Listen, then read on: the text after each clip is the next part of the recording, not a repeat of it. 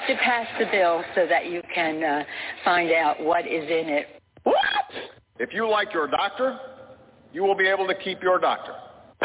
What difference at this point does it make? Doesn't make sense.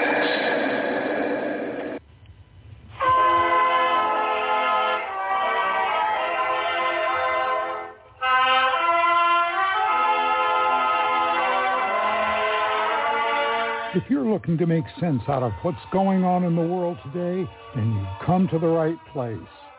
Welcome to Southern Sense Talk Radio with your host, Annie, the Radio Chick-A-Dee, and featuring Curtis C.S. Bennett and the most interesting guests that you'll find anywhere on Internet radio.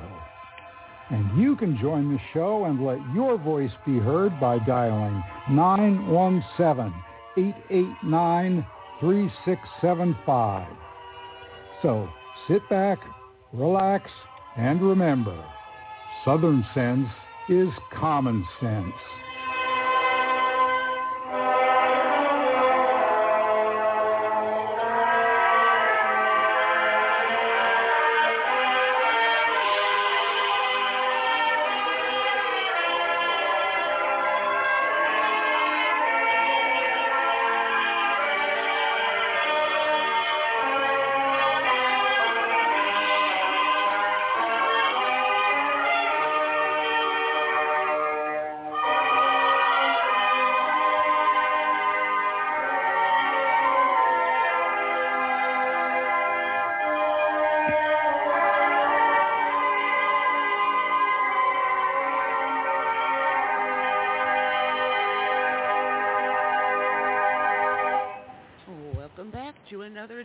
Here on Southern Sense, you're listening live on Blog Talk Radio, SHR Media, and iTunes, Stitcher, Spreaker, YouTube, iHeart, Facebook, Substack, and half a dozen other places, including our home webpage, which is the name of the show, put a dash in the middle, southern-sense.com. I'm your hostess with the mostest, or I should say the least mostest, the Radio Chick-A-Dee, Annie, along with my courageous and oh-so-crazy co-host, Curtis C.S.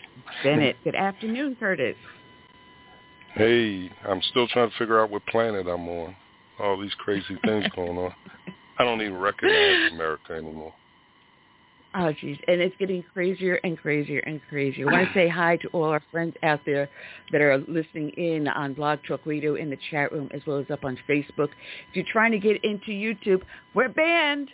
We're in Gitmo again. Oh, we're bad people.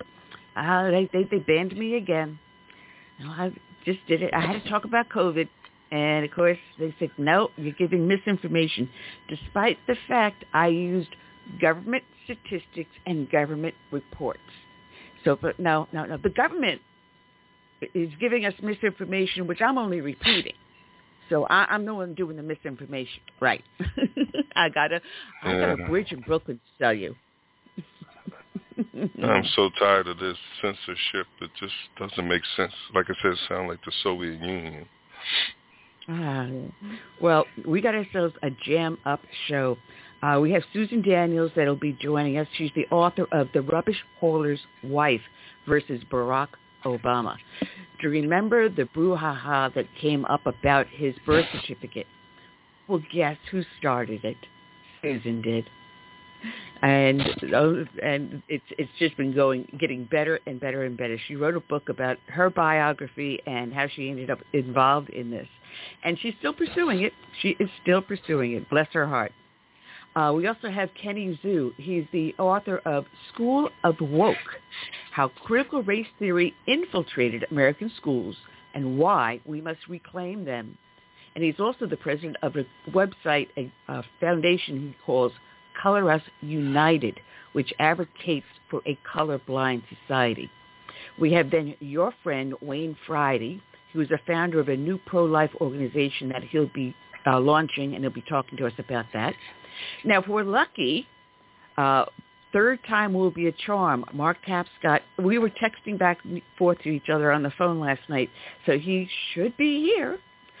God forbid that something else breaks. And matter of fact, this did break just as we were coming in on the on the show, it came across, here we go, let me pull this, no, where the heck did I do it? Oh, American Briefing had it on there, that Merrick Garland has now appointed a special counsel to investigate Hunter Biden and the Biden family. And guess who he appointed? Weiss, the very man that he claimed, that the very man that testified and said that he had to get permission to do any prosecution through Merrick Garland. So now Merrick Garland is throwing more fuel on the fire by appointing Weiss to do exactly what he should have been doing several years ago. Oh, God, this is getting crazier and crazier and crazier. This just broke over the wire. It is. Yeah. And then we're going to have, after Mark Tapscott, Hannah Davis from the Heritage Foundation. And there's more stuff breaking about that. I don't know if anyone caught Eric Adams on, what was it? I don't know if it was The View or one of those liberal shows, and complaining about the homelessness and the illegal immigration in the very city that he welcomed them with open arms to. This just gets better and better and better. You cannot make this stuff up. Honestly, you cannot. You cannot make this stuff up. Oh, good Lord. So anyway, that is going to be our show today. I want to welcome everyone that is here in the chat room on Blog Talk Radio. We do have it up over on Facebook. And like I said, we're banned on YouTube for a while. This is, quote, unquote, my first strike. We'll see how long before I make it my third strike. Yeah. Get kicked off of YouTube a second time. Well, all of my 7 followers on YouTube, I'm such a bad person. Such a bad person. Folks, go over to Substack and find me over on Substack under Southern Sense. I can't make this stuff up. Yeah. It gets better. I would just like to know. I'd like to know who's making these decisions on what's, true and what's propaganda. Who's making these decisions, to ban people, That's just, I don't know.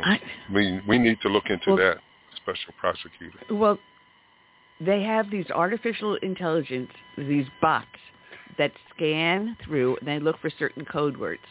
And don't say mRNA and genetic engineering in the same sentence. That will get you banned. So I'm sorry.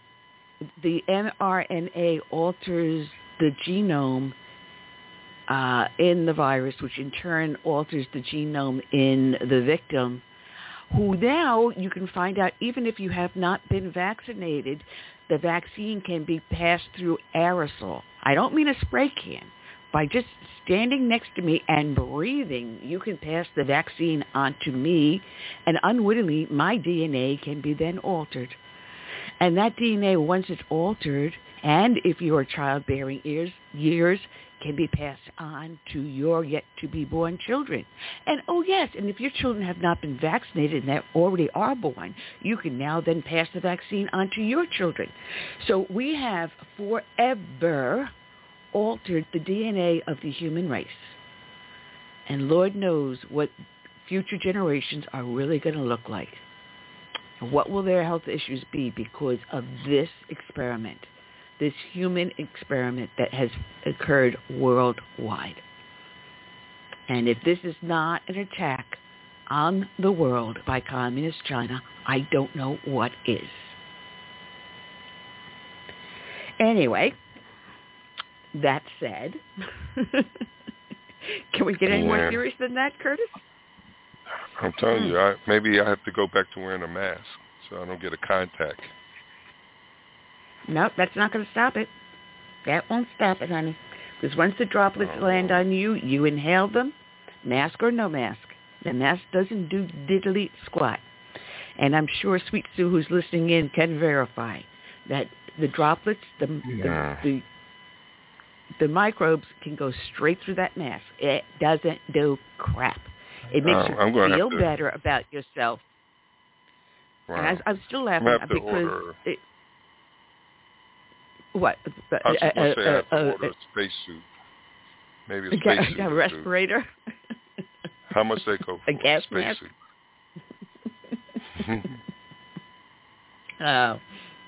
Anyway, those that listen to the show know that we start off each and every show with a dedication to a fallen hero.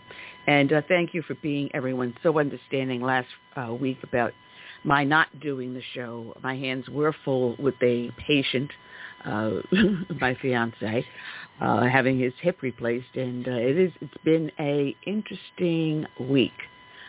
Some people are good patients and others are not. And I'll leave it at that for now. I'll take my 4 joint replacements to his 1, and I'll run circles around him. Anyway, today's dedication is going to go out to Police Officer Mark Christopher Wagner II of Wintergreen Police Department of Virginia. His end of watch was Friday, June 16th of this year. And this is coming from WTVR, which is a CBS affiliate, as well as WHSV. HSV is from Mike Staley, and WTVR CBS is from the staff.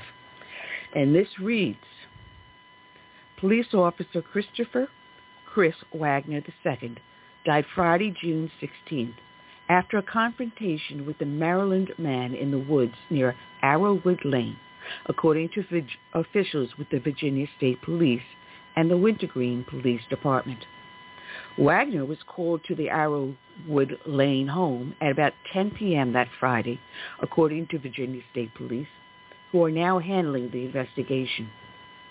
An emergency call came into the Wintergreen Police Department about the suspect assaulting 2 other adult males at the residence they were all staying at on Arrowwood Lane. A Virginia State Police spokesperson wrote in an email, adding, after calling police, the 2 injured males fled the residence on foot. Police said when Wagner arrived, he found the suspect, later identified as 23-year-old Daniel M. Barmack of Townsend, Maryland, in the nearby woods, and a struggle ensued. During the course of the struggle over Wagner's department-issued handgun, Barmack shot and killed the officer. The Virginia State Police spokesperson wrote, Barmack was also shot during the encounter. During the course of the struggle, the officer was shot and died at the scene. Officials said Barmack was taken into custody, quote, without further incident by Wintergreen Police and the Nelson County Sheriff's Office, unquote. Both Barmack and the 2 23-year-old men who ran from the Arrowwood Lane home were taken to UVA Medical Center with non-life-threatening injuries. Inside the residence, state police recovered illegal narcotics, troopers said. Wagner's department-issued handgun was recovered at the shooting scene in the woods. Barmack was charged with capital murder, use of a firearm in the commission of a felony, and 2 felony counts of malicious wounding. He is being held at the Albemarle Charlottesville Regional Jail. The 31-year-old officer was remembered for his strong work ethic and service to the community, Wintergreen's Chief of Police Dennis Russell said. Wagner joined the Wintergreen Police in 2020, working for the Massanutten Police for 7 years, where he began his career as a gate attendant before graduating from the Central Shenandoah Criminal Justice Academy, Russell said. Chris asked for and worked the midnight shift, Russell wrote. Whenever you saw Chris in the daylight, he wore dark sunglasses and would crack a smile or two. Chris was dedicated to his job, and whenever called for extra duty, he was ready, willing, and able. Russell said the avid outdoorsman who spent much of his time hiking and photographing nature was remembered for always going out of his way to cheer others up. The chief also said Wagner's infectious laugh was loud and echoed throughout the office. Wagner's father told Russell that Chris was like Batman and said he recently gave his son a batarang to go with the assortment of tools the officer carried on his belt. Chris is survived by his immediate family and the men and women who were his Wintergreen police family, Russell wrote. A fund has been established to help Wagner's family, as Wintergreen Police is a private police department, so the officer's family is not eligible for the state line of duty death benefits, according to officials. Chris answered his final call before taking his place with other heroes who have gone before him by laying down his life for the people he swore to protect and serve, Russell wrote. Christopher Wagner, Wintergreen Police Officer ID number 15, was and always will be a hero.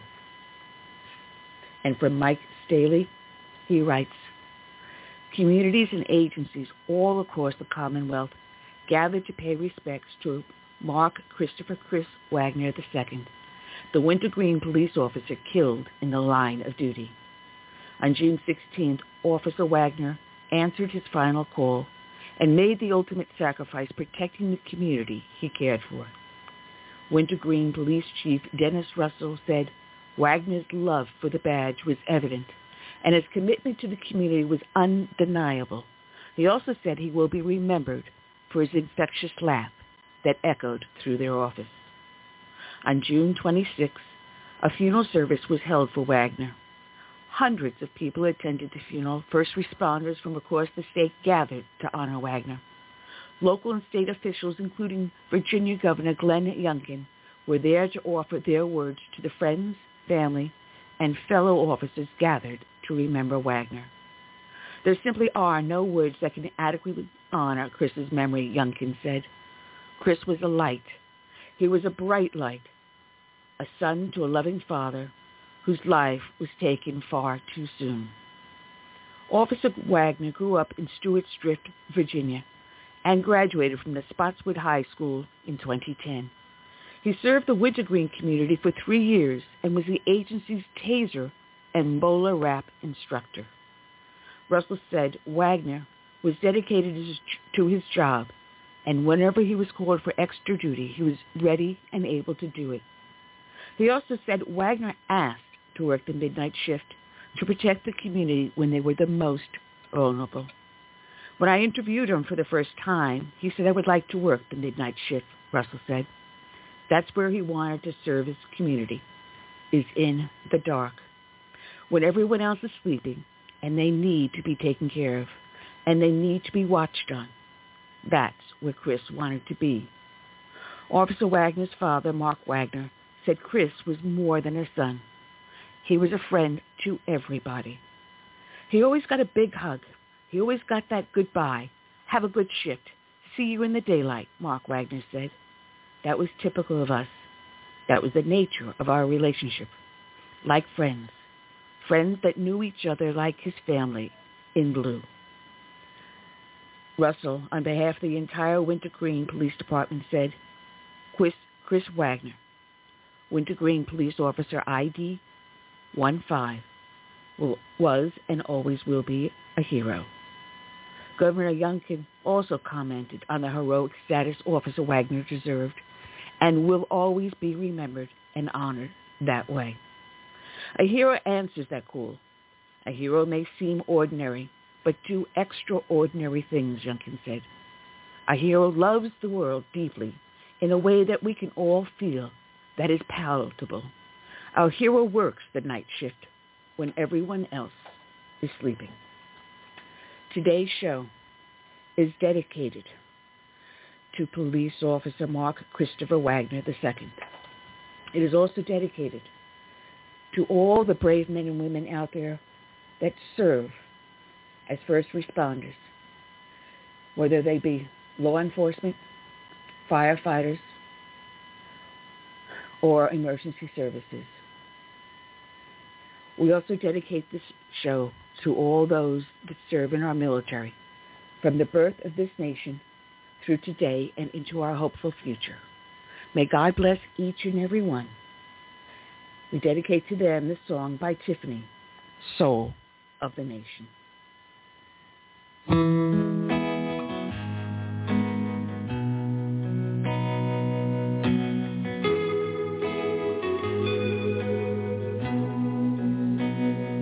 Let it be said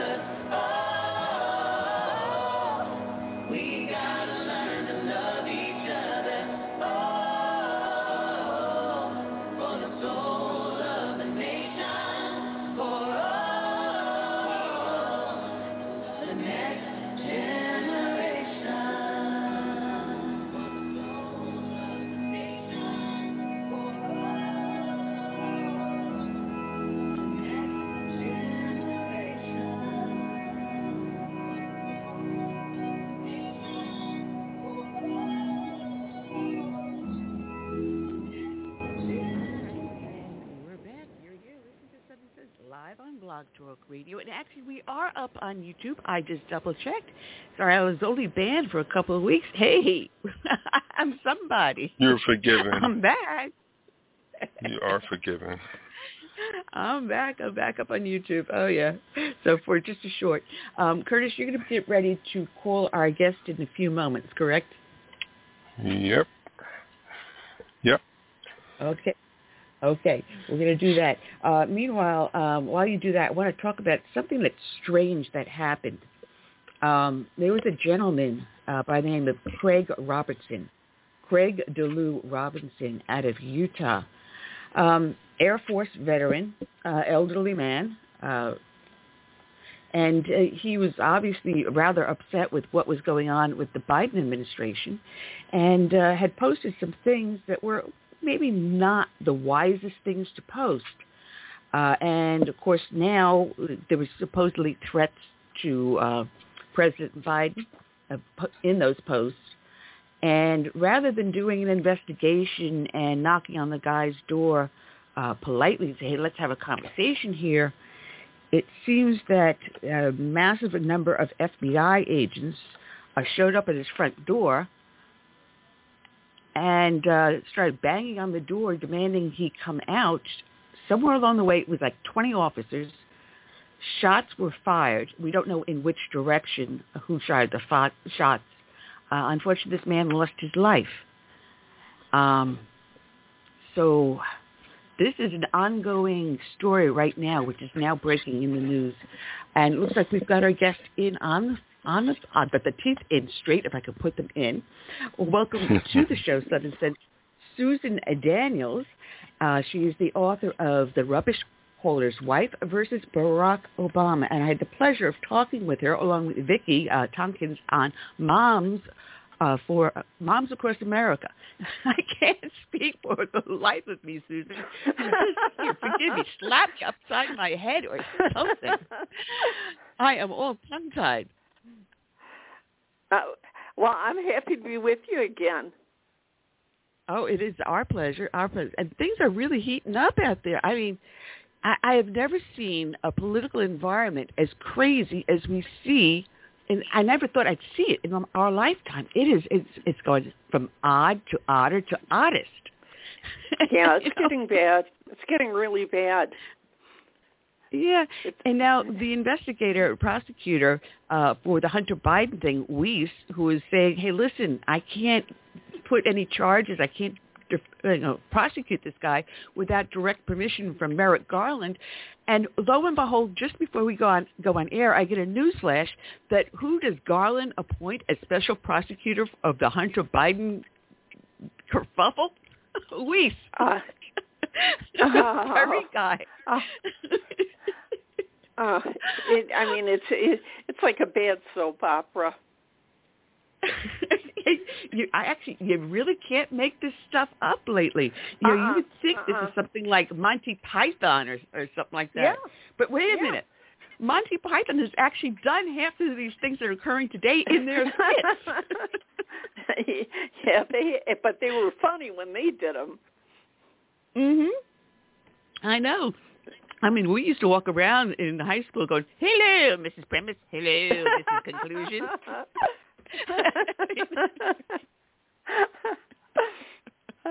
We're so adult, we're singing, aren't we? Yeah, we're so adult. We're singing spam, spam, spam, spam. Yep. For anyone who's never watched Monty Python, go to YouTube and pull it up. Oh yeah, they really need to watch it. I mean, it'll take them far away from the mess we have going now. Oh, geez. I mean, you came first to my attention when someone sent me information about Tafari Campbell's drowning. And you had written an article up on Substack, which we are both members of, which was great. And you were saying, how can this chef, who is an expert swimmer, who has been seen doing workout routines in the water for 40 minutes straight, suddenly just drown, allegedly in 8 feet of water, but you're saying that's not what happened. It's not possible. No, because someone sent to me a copy of a report called the Massachusetts Estuary Project, and this document was probably 80 pages long, and on one of the pages it showed the entire layout, the entire diameter, I shouldn't say diameter, the outline of the entire Edgar Pond, and then it had a chart, and it showed the depths of the water, starting at 1 foot all the way to 8 feet. Now, he allegedly drowned at 100 feet from shore in 8 feet of water. Well, 100 feet from shore, it was 2 to 3 feet deep. You didn't get to 8 feet until 400 feet out into the water.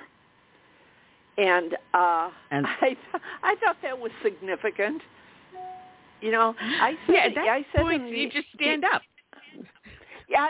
Well, I said he could have saved himself by sitting up. You know? Yeah. The whole thing from the beginning was just ridiculous. From the first story, and then every day the story changed. You know, why they were not truthful, and they still haven't been. Why they weren't truthful from the start, I have no idea. I mean, the first story, it sounded like it just happened that somebody else was there paddleboarding, like maybe they didn't even know each other, and not a mention of who called for help. Well, then a couple of days later, then we have yes, a female was with him, and she swam to shore to get help. And it's like, how do you swim in 2 feet of water? You know, it really can't be done. And then we progress to, it's a female employee, and the civil service called for help. I mean, Secret Service called for help. And I thought, you know, I'll bet anything that it was one of the Obama daughters that was out there paddleboarding with him. And if that was the case, they should have just said that from the start and ended it right there. But I you know, in the story said it talked about an autopsy. I don't believe an autopsy was even done, because all it said is, well, the autopsy showed there was no bruising on the body. Well, there should have been a cause of death included in the autopsy, like he had water in his lungs. I mean, we don't really even know if he drowned or how he died. And we'll probably never know. It's very strange, because I've seen the postings of the Ledger, and every single call is documented, who called, what address, what phone number. Oddly enough, that one line, it's blank. Yep. Now, I'm sorry. If I leave something like that out and I don't mark it down, that's a disciplinary action. But we don't see any heads rolling. You know, I mean, but it should have said, I mean, that was just, I mean, it's like, look at me. They should have put in there, you know, accidental drowning. They should have put something in there. I mean, talk about drawing attention to something you don't want people to look at. I mean, how foolish was that? I mean, I don't know who makes these kinds of decisions, but they're really stupid.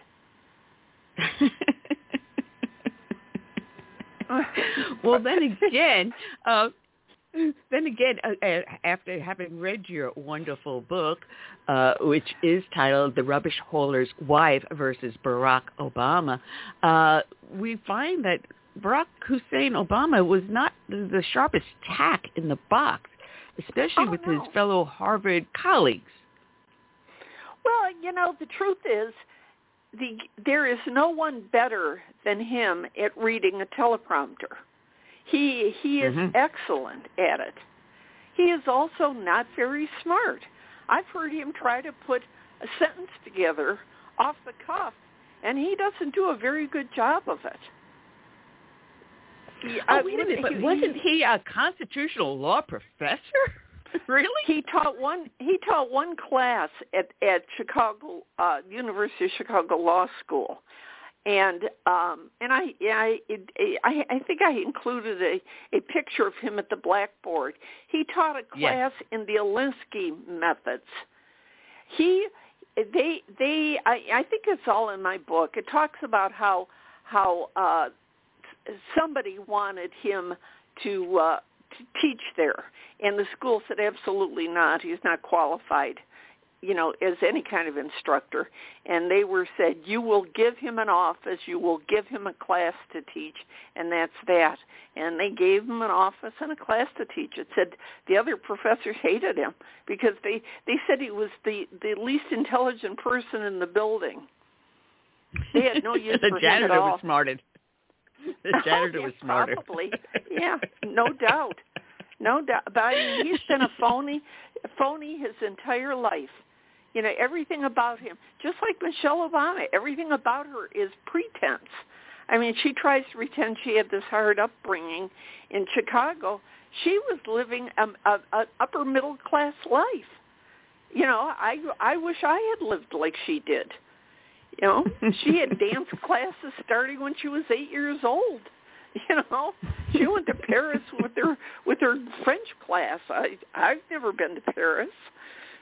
You know, but they're phony. They're two phonies, and they're like a couple of parasites that feed off each other. Well, there's a lot that deals with the.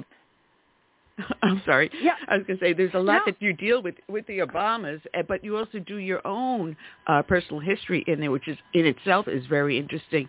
But you honed in on the Obama family, but that wasn't what your normal path would have been. Someone asked you to do this, right?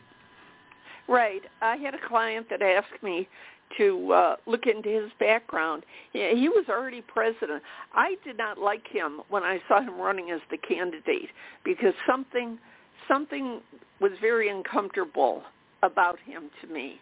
Something was just off, and obviously my instincts were good because he's turned out to be worst president we've ever had in my lifetime, which is long. He's a real phony.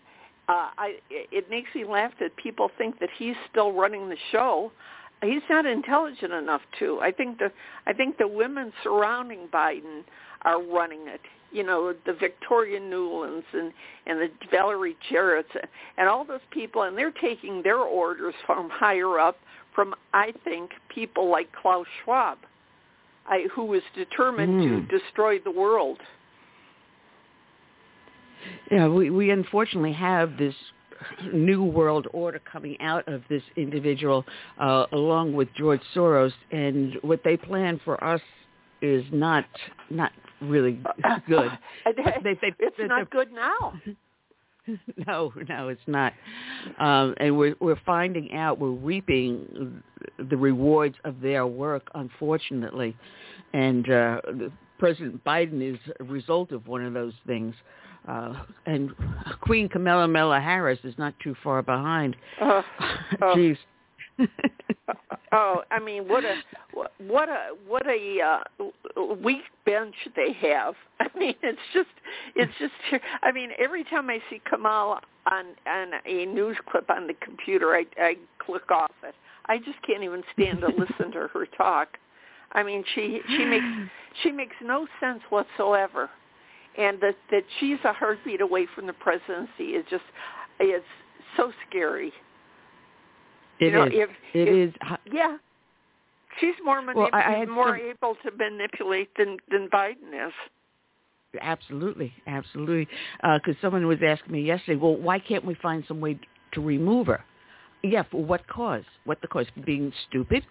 For having an ugly laugh? For telling her left from her right? That does not disqualify you from gaining office. Look, we had Jimmy Carter.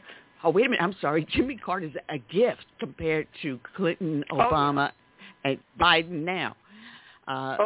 So I'm sorry. Intelligence is not a prerequisite, unfortunately, to become president of the United States at this date and time. Yeah, but even to be a politician, I mean, we have a total of 535 people in the government running all of our lives, and half of them are total morons.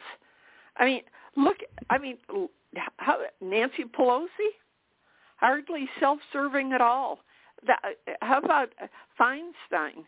I just saw that she gave her daughter power of attorney over all her everything in her life. And yet she's still sitting in the Senate and voting. How about Fetterman? Being told how to vote. If you get that, did you catch that clip? I did, because she started going off into a speech when all they wanted her to vote. Somebody said, "Just say aye," and I thought, "Oh my God, here we go." You know, it's this bad. Somebody's off to the side telling her how to vote. Oh, what about Fetterman? Shall we get into Fetterman now? Yeah, I mean, I feel sorry for the man, but you can't convince me that vote wasn't rigged too, because who votes for somebody that cannot even speak a coherent sentence?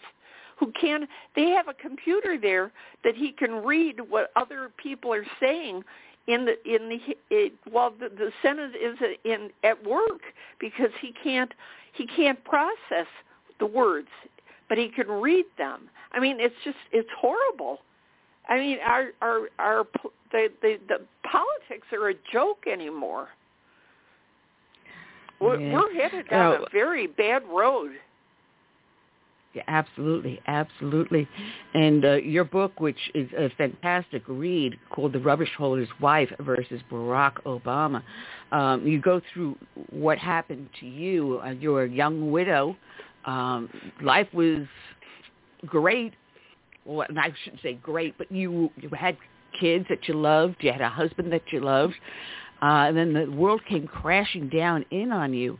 And you found that you were not part of one, but three families.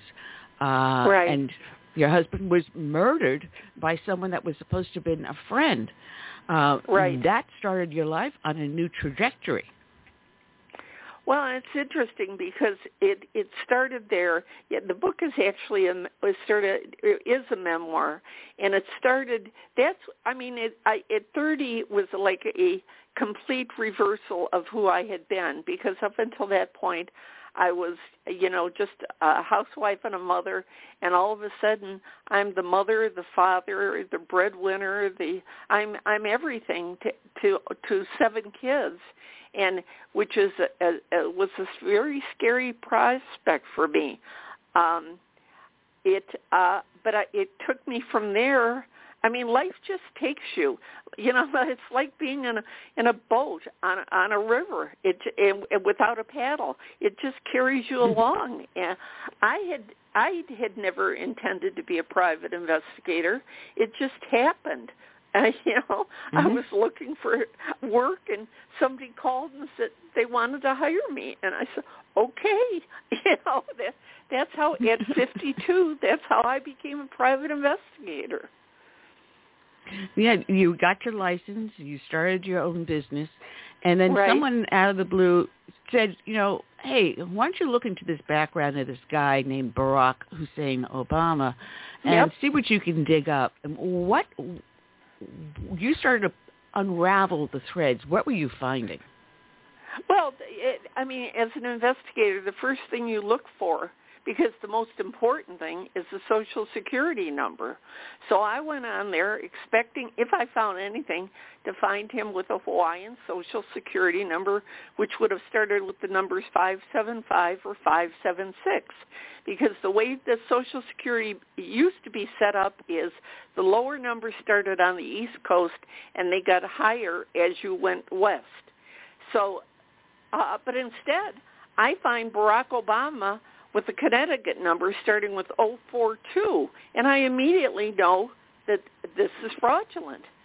And that's where I started. That's the thread I pulled. And from there on, I got addresses. I got a cell phone number. The number that he is using was issued on March 28, 1977. Social Security numbers were always issued by your address where you lived when you applied for the number, because that's where they would send it. In 1977, he was a 15-year-old living in Hawaii. He started using that number in his mid-20s. He would have previously had a Hawaiian number that magically disappeared, and I suspect it was to keep people from knowing where he had traveled to, like his trip to Pakistan in 1981 when Americans were not allowed to be there. Everything was very mysterious about him. I don't think we're ever going to know who he is or anything about him, but I was able to make some pretty good guesses. It said it was issued to somebody that had been born in 1890, and when I started running a cell phone number that I found for him, it would come up with also his date of birth. and it would say, 8461, or it would be the European way, 4861, but it also said 1890, just like it said that it had been issued to. Now, people want to argue about that and say, well, they weren't giving out Social Security numbers in 1890. Of course they weren't. It didn't start till 1936. But what happened is I found another woman who got her Social Security number the same day that number was issued, and she had been born in 1896, and in her file was a letter that said, I have been using my husband's Social Security number, which was very common, but he died, and now I needed my own. So I said it just is easy for somebody born in 1890 at the age of 87 to have needed some kind of government help, whether it be health care, whatever it was, and had not had a number of their own before and got that number then, and then subsequently died. Well, the Social Security never reissues a number, ever. People tried to say that I was wrong, it was reissued. No, it was not. That was never his number. It's a stolen number. To use a stolen Social Security number is a felony. And, we elected a felon to the White House. I mean, I tried to fight that in 2012 by suing in Ohio, suing the Secretary of State, trying to keep him off the ballot with the argument that he was using a stolen number. I filed an 18-page complaint and attached 83 documents proving what I was claiming was true, and it did no good. We had this conversation before, but you could actually take the document that is the alleged birth certificate and actually deconstruct it using Photoshop, because whoever put the document together used a font that was not around back in 1961. The font was not invented until I think the 1980s. So someone went on their computer, created this document, but they didn't know what they were doing. Because anyone that's in the printing business or the graphic art business knows that the only reason you keep something separate is if you're going to send it out to have it put on, like, say, for example, a 4-color press, you need to separate the colors. But if you're going to use it as a regular document, you're going to flatten it or merge down, merge the layers down. So this was still left in layers. So anyone with Photoshop on their computer could sit there and actually separate the layers and see how the document was created in stages, what layer was put down, and what the order of the layers were. And I was able to do it on my computer. Yeah, there was also no imprint from a notary stamp. There was a stamp on it, a rubber stamp on there, but there was no imprint from the notary stamp. And that was the first thing I looked for, being a notary myself. I mean, they no longer use those stamps. I do, but the imprint would have shown. Yeah. But not only that, they had the wrong race. The wrong race for allegedly his father, and the race said African, which is not a race. In 1961, the Census Bureau would have only accepted Negro for somebody from Africa. And in fact, in the immigration, in the father's immigration file, he is British. His nationality is British because Kenya was still an English protectorate until 1963. Right. That's right. Yeah. There's so many things that you pulled up, so many anomalies in his life as to exactly who was his father and whether or not he was born not in Hawaii or not in Connecticut, but maybe even in Canada. There's a lot of questions that are there. And even as to who whether or not the two girls he claims as his daughters are whether or not truly are his daughters. There's so much that you reveal in the book, and you show how you determined all these things. You left a lot to say, well, I'm not sure, but this is how it looks, and you're honest about that in the book. So far, no one has challenged you and no one has sued you, have they? No. I've never even, starting in 2009 when I started accusing him of using a stolen number, I've never even gotten a nasty letter or a phone call or anything. No. I think they just want to ignore me, hoping I'll go away, and yet I don't go away.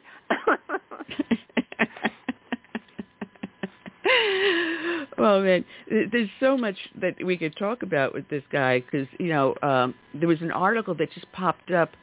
Well, I shouldn't say just popped up, but this was back in 2008, linking Frank Marshall Davis, the mentor, to Barack Obama, dealing with pornography and underage sex. And when I pulled this article up, I'm doing a little bit more search around the internet, and now I find that Barack Obama was doing a campaign on TikTok defending banned books.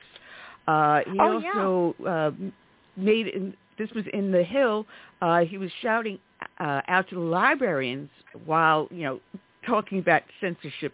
So supporting these banned books, supporting the alternative lifestyle, we should say. And yet, it seems he lived it. Yeah, he's the biggest hypocrite around. Yeah, he wrote this lengthy letter to all librarians saying nothing should be banned. And I thought, I wonder if he feels that way about Larry Sinclair's book about the 2 days they spent together in Chicago in 1999. Having sex and using coke. I'm sure he'd like to ban Larry Sinclair's book. But mysterious things happen to people around the Clintons and the Obamas. And that's some of the things that you also cover in the book. This odd things happen where, the odds are against them occurring, and yet they always seem to benefit the Obamas and the Clintons, like a charmed life. But one thing I wanted to notate, because you mentioned that the cell phone number was assigned in 1977, and having lived through that era, most people carried beepers. Cell phones were not prevalent unless you were... No, I said the Social Security number was assigned in 77. It was in 2009 when I started doing the background on him. I uncovered a cell phone number that he had been using for years, but I didn't know how far back. It would not have gone back to the 70s. No. Oh, okay. I was caught that. I'm going, how long there was a number around, because that would have gone maybe possibly to beepers. Yeah. But cell phones by the 90s were out. Yeah. Go ahead, Curtis. Susan, isn't it true that you cannot have dual citizenship and become president of the United States? Have you looked into that? That's the impression I'm under, and that's everything I've read says that. I know it's possible to have dual citizenship and just be an ordinary person, but I think you're absolutely right. I think you cannot have dual citizenship and be president. I'll tell you what, Nikki Haley and Vivek Ramaswamy, neither one of them are qualified to even run for office because their parents were not citizens when they were born. They had not yet been naturalized. So both of them are, of course, citizens, but they were not natural-born citizens, and they're not qualified, and I can't imagine why they're allowed to run. Obama was not qualified to run, and yet here we got stuck with him for 8 years. Well, I think in that case, they just want to say, well, such and such did it, so what are y'all complaining about? You didn't say anything about Nikki Haley. So, but you're true. You're right. Here we go. Obama Article 2, Section 1, Paragraph 1, 2, 3, 4, 5. Paragraph 5. No person except a natural-born citizen or citizen of the United States at the time of the adoption of this Constitution, meaning 1796, shall be eligible for the office of President. Neither shall any person be eligible to that office who shall not have attained to the age of 35 years and been 14 years a resident within the United States. So unless you're a natural-born citizen in this day and age, you cannot be President of the United States. There was a question about Ted Cruz, John McCain, and... The issue with Ted Cruz, though, is his mother, he was born in Canada, but his mother was American. And he, I don't know if they, I don't know if you have to have both parents as citizens or just one. But I did read that if a woman, an American woman, gave birth outside the country, which I think happened with Barack Obama. I actually believe he was born in Vancouver, British Columbia. A woman could not confer citizenship on a baby unless she was 5 years past the age of 14. His mother was 4 years and 9 months past the age of 14 when he was born. So she could not have conferred citizenship on him ever. You know, he would have had to apply to become a citizen. I don't think he's still a citizen. And I think everybody in Washington knew that. All right. According to this, it says, and I'm looking at Wikipedia, so we'll take it from where it comes from. The Constitution does not define the phrase natural-born citizen, which is true. However, legally, it's meaning that you were born in the United States or I'm trying to think. The Supreme Court had defined it, saying that I'm speed reading this. Meaning the natural may never be decided. All right, they're saying that it's still, the definition is still up in the air. Let me look at something else. This is from Cornell Law, so let's forget about Wikipedia. Come on, open up. All right, natural-born, someone who was a U.S. citizen at birth and did not need to go through a naturalization process. Appears in the, but it does not define. As I read in Section 1, Article 2, the Supreme Court has never precisely ruled upon the meaning. So just someone that has the right to be a U.S. citizen. So technically, if you were born in the naval base in Guantanamo Bay, you were born on American soil, which would make you a natural-born citizen. That's interesting.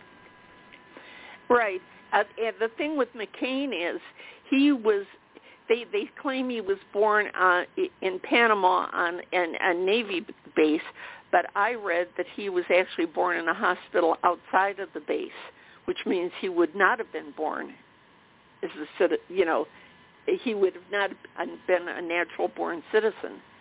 He would have been a citizen, but not natural-born because he would have been born in another country.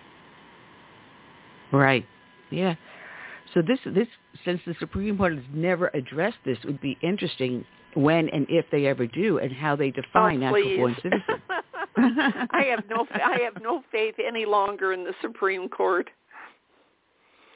Oh, when I saw that Elena Kagan, when she was at Harvard before she got on the Supreme Court, she did the outline for Obamacare. She did think about that. She did the outline of what Obamacare was going to be, and then voted for it. She should have had to have recused herself, and it would not have passed. True. Absolutely true. Absolutely true. This book, you know something, as I said, is fantastic. You know something that's... Go ahead, Curtis. You know something that's curious? What's that? Take, for instance, Barry Goldwater. He was born in Arizona before it became a state. So there are people who were born in the United States before that particular state even became a state. Oh, and I wonder I wonder how that. Yeah. That's so, what an interesting question that is. Yeah, think about it. At the time that the Constitution was written and everything, we only had, 13 colonies. Right. So are the other people that were born at that time before the state became ratified as a state, are they citizens of the United States? That's an amazing question that I have no clue what the answer would be. Also, it would bring into question anyone born on an Indian reservation, since it's not considered. Oh, yeah. That's right. You're right. It's considered separate from the nation. So defining natural-born citizen eventually is going to have to come before the Supreme Court in time. So this is very interesting. But you've opened a can of worms with Barack. Yeah, well, Hawaii didn't become a state till 59, I believe. So, right. If he was legitimate, he would have made it if he was born in 61. Yeah. Before that, it would be questionable. But no one on the island of Hawaii or the island of Oahu saw her pregnant. No one did. And I thought that was curious, so I tried to figure out where she could have gone, and it dawned on me she had only come from Seattle a year earlier. Her family, her and her parents moved to Oahu within weeks after she graduated from high school, and she was. I thought, I'll bet she went back to Seattle. Well, she was raised on Mercer Island, and that's where she showed up with a 2-week-old baby. So in the immigration file that I found for the father, there was a letter that said that Barack Obama Sr. said that he had gotten his wife pregnant, which she could not have been his wife because he was already married when he got to Hawaii. He was married to somebody in Kenya and had 2 children. He said his wife was pregnant and she was making arrangements with the Salvation Army to give the baby up for adoption. So I started looking around in Washington to see if there were any Salvation Army homes for unwed girls, and I found one in Vancouver, and it was only 125 miles away from Mercer Island, where she showed up 2 weeks later. I talked to a woman that used to work there at this Maywood, was the name of the home, and she said the girls would come and be there for 3 or 4 months before a baby was born and for several weeks afterwards, so they could teach her, if the child was not given up for adoption. Well, her plan had been to give the baby up. The problem was they tested the blood of all the babies, and if the babies were not 100% white, they would not accept it for adoption. And it didn't have to do with black babies. It had to do with Inuit or Eskimo babies. People did not want to adopt biracial babies then. They wanted white babies. So that's how she would have ended up keeping her baby. Wow. Very, very it all interesting. Makes sense. It all makes sense. The pieces all fit. That is. Well, your book is fantastic. It's called The Rubbish Hauler's Wife versus Barack Obama. I highly recommend people to pick it up. They can get it up on Amazon, and where else can they find it?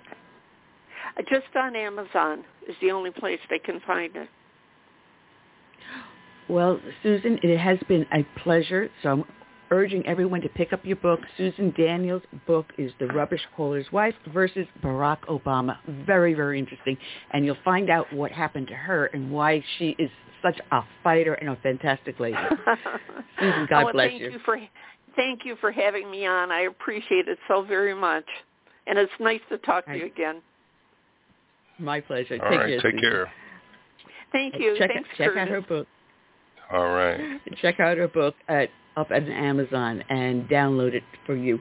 We've got a new victim in the studio, and want to welcome him to the show. And I know I'm probably going to mispronounce his last name because no one was kind enough to give me the phonetics of it, but we want to welcome Kenny Zhu. Did I pronounce that correctly? Yeah, well, shoe like a shoebox. Shoe.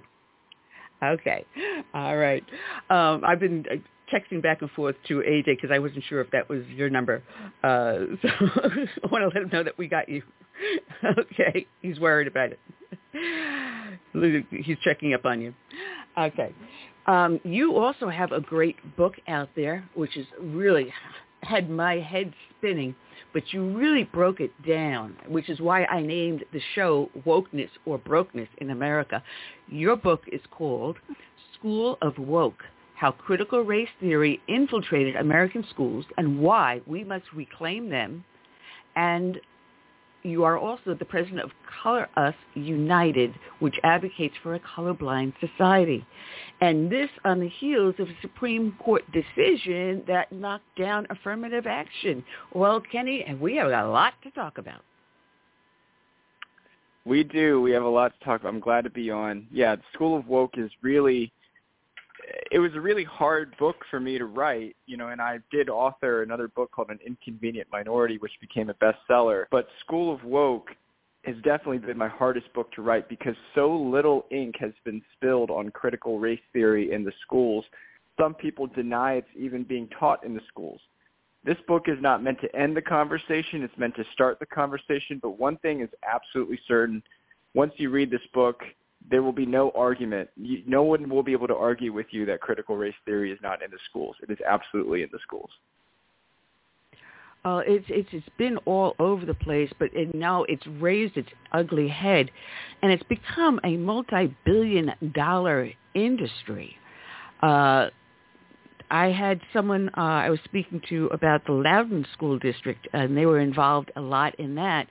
And that's one of the things that you point out, how much money is involved.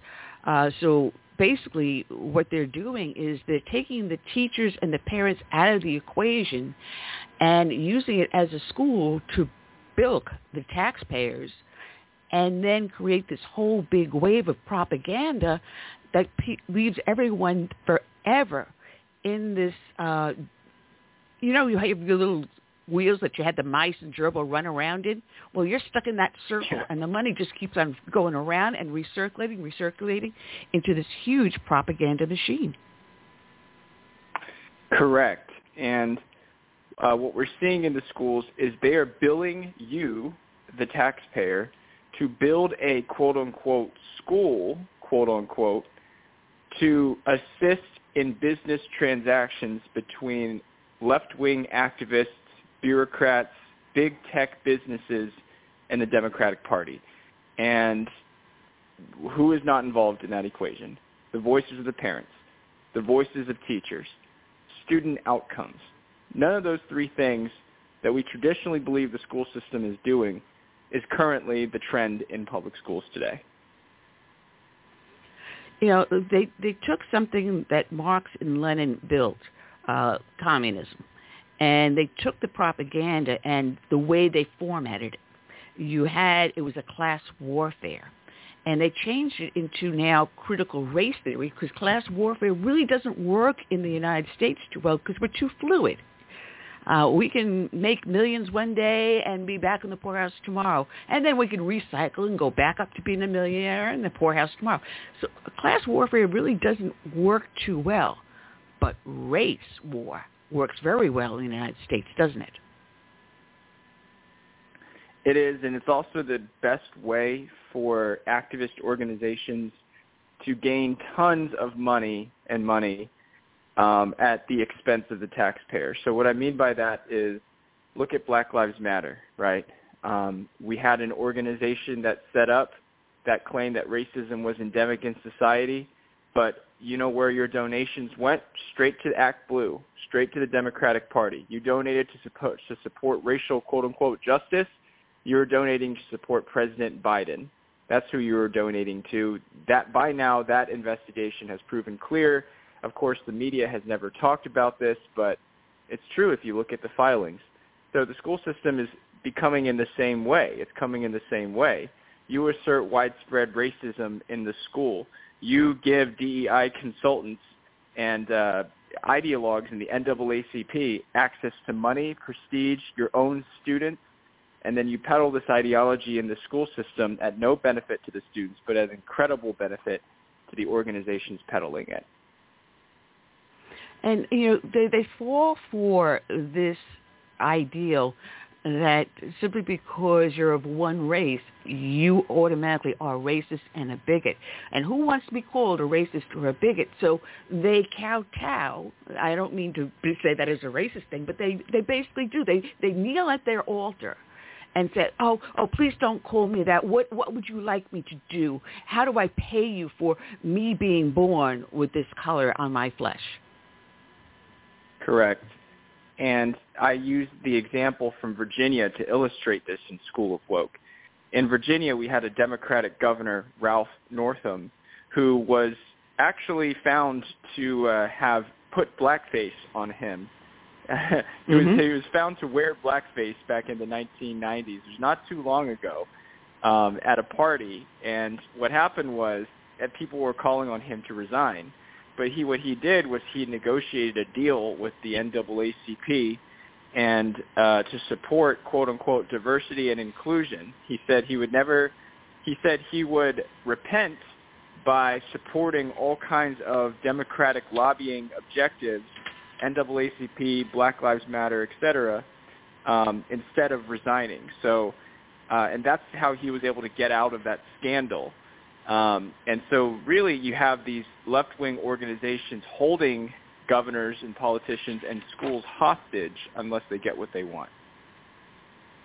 Now, what's funny is he had this equity, collaborative, systematic equity audit. And he used this woman, Michelle Thomas, and used this audit with the Loudoun School District to create all these programs. And one of the programs was turning around to hire more diverse staff, change the current admission practices. And this is one phrase I underlined, and I put a WTF on that with the oxymoron next to it. Merit-based lottery. What the heck? I'm sorry, merit-based lottery? That makes no sense at all. It's either merit-based or it's a lottery. You can't have them both. Yeah. So really what this means is one of the programs that the school systems have been doing recently, they've been trying to cut out gifted and talented programs because they call them racist. Why are they racist? Because too many whites and Asians are getting in. Too few black kids are getting in. But of course, we know why too few black kids are getting in. It is because the family structure and the culture of support for academic excellence isn't there to a large degree. But they blame it on racism instead, and so they want to cut these gifted, talented programs, or they want to fundamentally change their admissions system so that fewer whites and Asians are admitted and more blacks and Hispanics are admitted. That's why they take schools like Thomas Jefferson High School for Science and Mathematics, which was previously the #1 school in math and science, and they forced it into a lottery system for admissions so that anybody with a high GPA, it doesn't matter what the class rigor is, could get in under a lottery system to improve the chances of blacks to get in. But of course, all that did was lower the standards of that math and science program and end up reducing the rigor of that school. Yeah, they call it the curve. They grade on the curve. So you may have 99 out of 100 questions correct and get a 99 in a test, but they create a curve to bring the lower person up to your level and drop you down to their level. So there's no merit base to it at all. So it just becomes a pure lottery based upon race. It is amazing that they say, all right, fine, there is disparity in learning. Instead of looking at what the root cause of that disparity is, they say, well, because you're of a certain race, you are just too stupid, and we're going to have to give you a hand up so you can then be on equal par with everyone else. Instead of saying, why are you failing?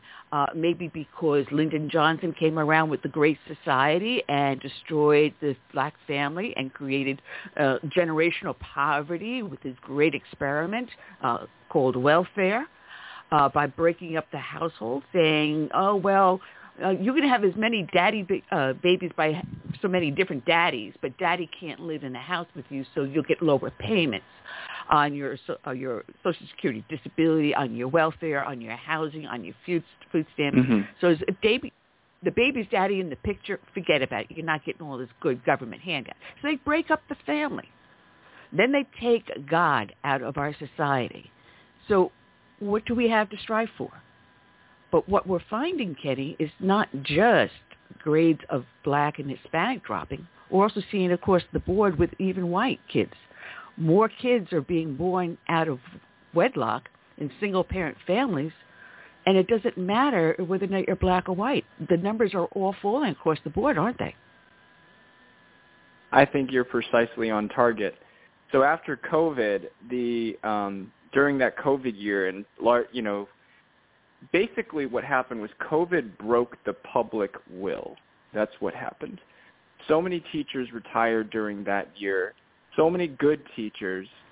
Very few PTA volunteers volunteered that year. And learning loss just went down, straight down. Now, liberals and the mainstream media predicted that it would go back up again once people returned back to school in person, right?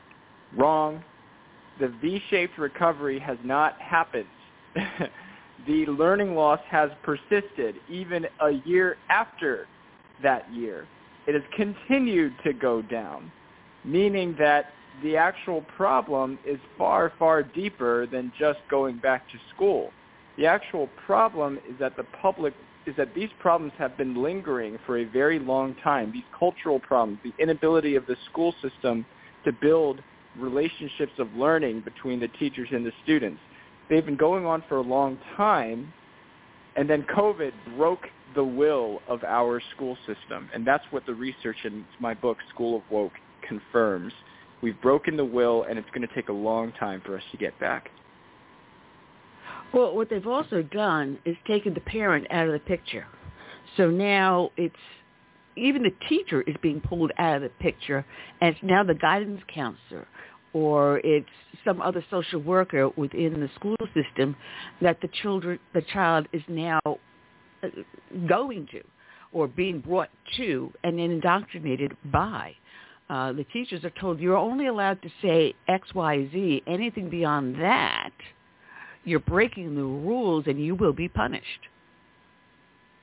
I totally agree. The teacher has been moved to the bottom of the totem pole in the public school system. And by the way, this public school system is fundamentally supposed to be based off of one relationship, the teacher's relationship with the student for the purpose of learning. That's the only thing the school system should care about. And yet we have spent 3 times as much money on the public school system over the past 40 years, and that is, by the way, adjusted for inflation. And we have not spent that money on teachers. We have spent that money on administration, lawyers, counselors, DEI officers, superintendent pay raises and increases, communications officers and PR reps. And each of those people play a role, yes, but they are vastly outstripping the role of the teacher in the education system. So the problem is systemic, and it goes very deep. Well, what's worse is now they're telling the teacher, you're not a teacher. You're in a relationship, a friendship. You are there to nurture this friendship, not to teach anymore. We're going to plant the kid in front of the smart device, the computer, and they'll get their learning off of that. But we're finding the kids aren't learning off of the smart devices. They're not learning off the computers.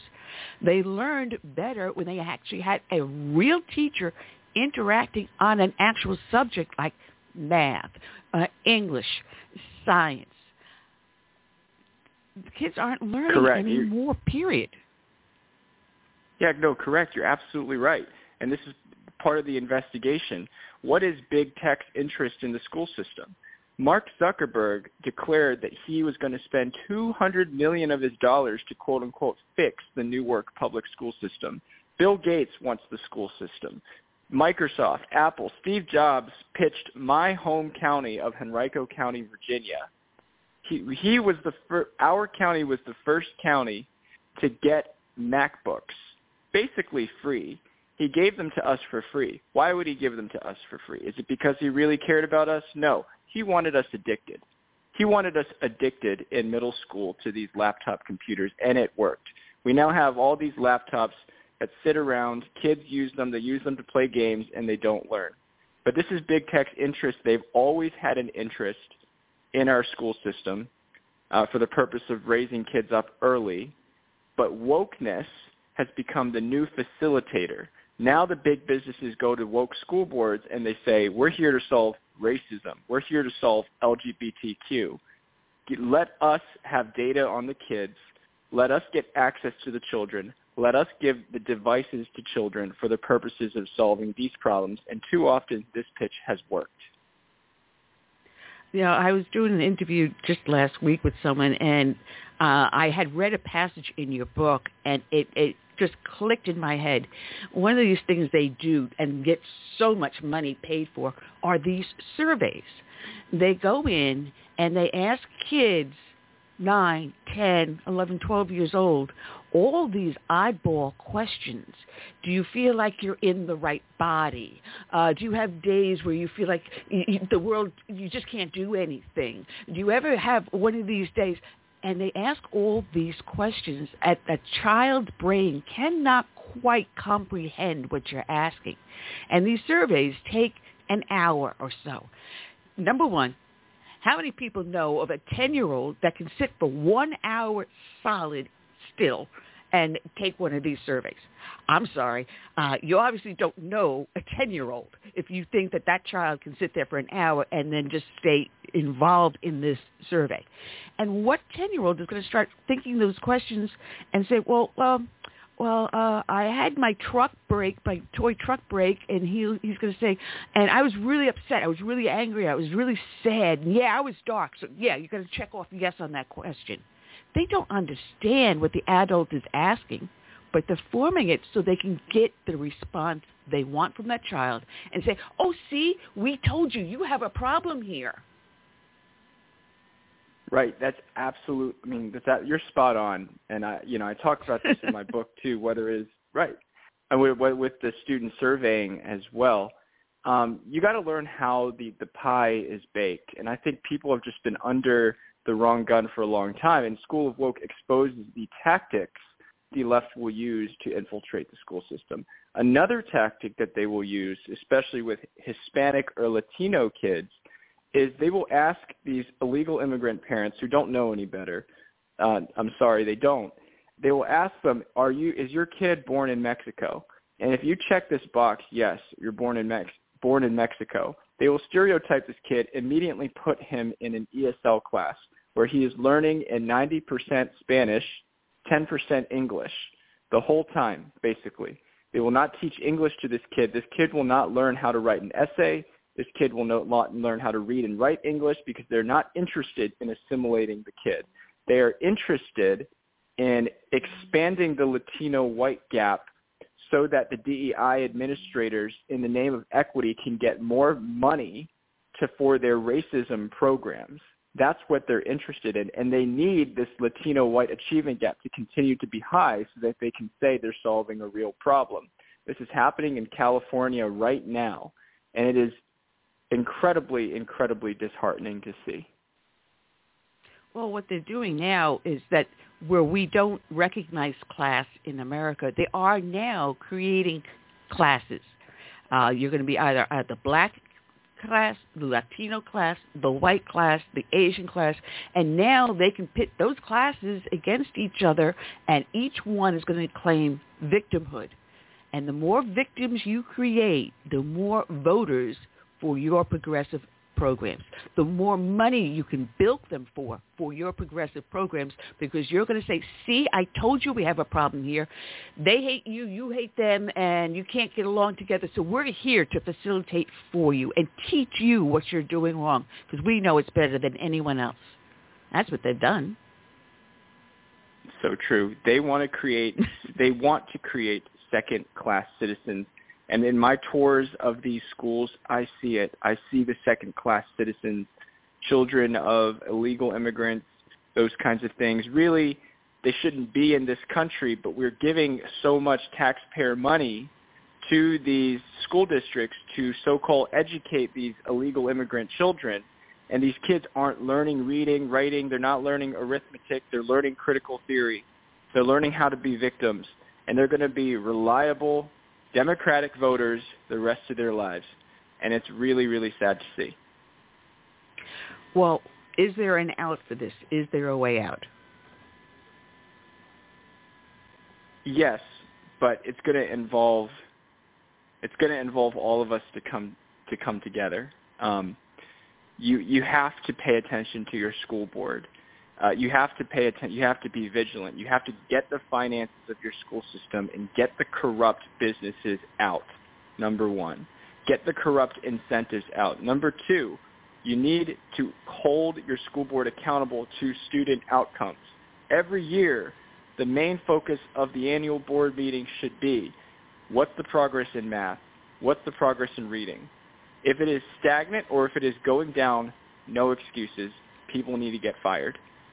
Number three, you need to stop incentivizing the industry that runs under the Democratic Party. If you're an honest Democrat person, you would understand this as well. It is impossible to speak out against the teachers' unions if you're a Democrat. It is impossible to speak out against this school industry of victimhood if you're a Democrat. So you need to leave the party. You need to vote for other people, because there's no way that the Democrat Party, as it's currently arranged, is going to stop this themselves, because the leaders benefit too much from it. Those are the three things that I would suggest. They're very hard, but they're very practical. Well, you have the Color Us United website, which is colorusunited.org, and you've already gone after the University of North Carolina Medical School, and I heard someone else saying this just last week, and before I even read your book or opened it, about the doctors that are being turned out, and they're going through this diversity, equity, inclusion training, this CRT, critical race theory. They're going through this new LGBTQ, whatever it is, propaganda. And they're not being trained as traditional doctors have in the past. One of the things you offer on your network is the Meds Network, where you look and find people in the medical field that are more traditional practitioners rather than the propagandists these new universities are turning out. It's a fantastic website.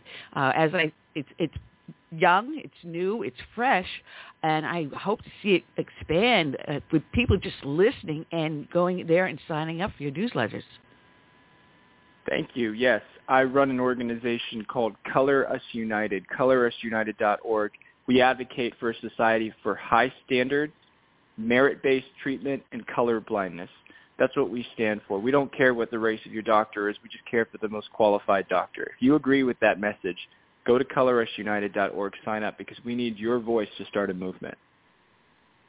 Well, actually, I was surprised because I saw that some of the companies you're going after, and believe it or not, in the mid-'80s, I had worked for American Express, and I saw the corporate turn and the progressiveness of it back in the early and mid-'80s. And I wasn't very, very thrilled with them at the time because they would ask if you wanted to donate a portion of your paycheck to various organizations. And out of this whole list of 20-some-odd of them, I found only one or two that I thought that were worthy or worthwhile.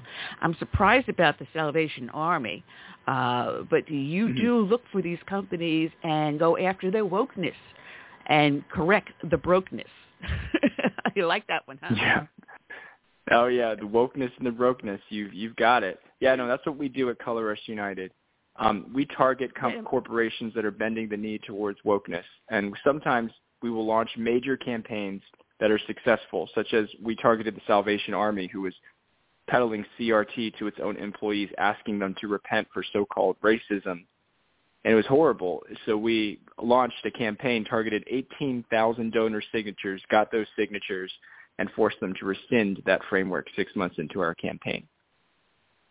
Well, I got to say that I pulled up an article in the Heritage, which you can probably take a look at. Jonathan Butcher wrote it, dealing with on-campus DEI bureaucrats that are already ditching their new loyalty oaths to CRT and DEI and ESG and all the others. I think the worm is turning. I really do. And I'm hoping that you are one of the biggest catalysts that we will find in leading the charge forward, Kenny. It is a pleasure having you, and hope to have you back on soon. Same here. Thank you.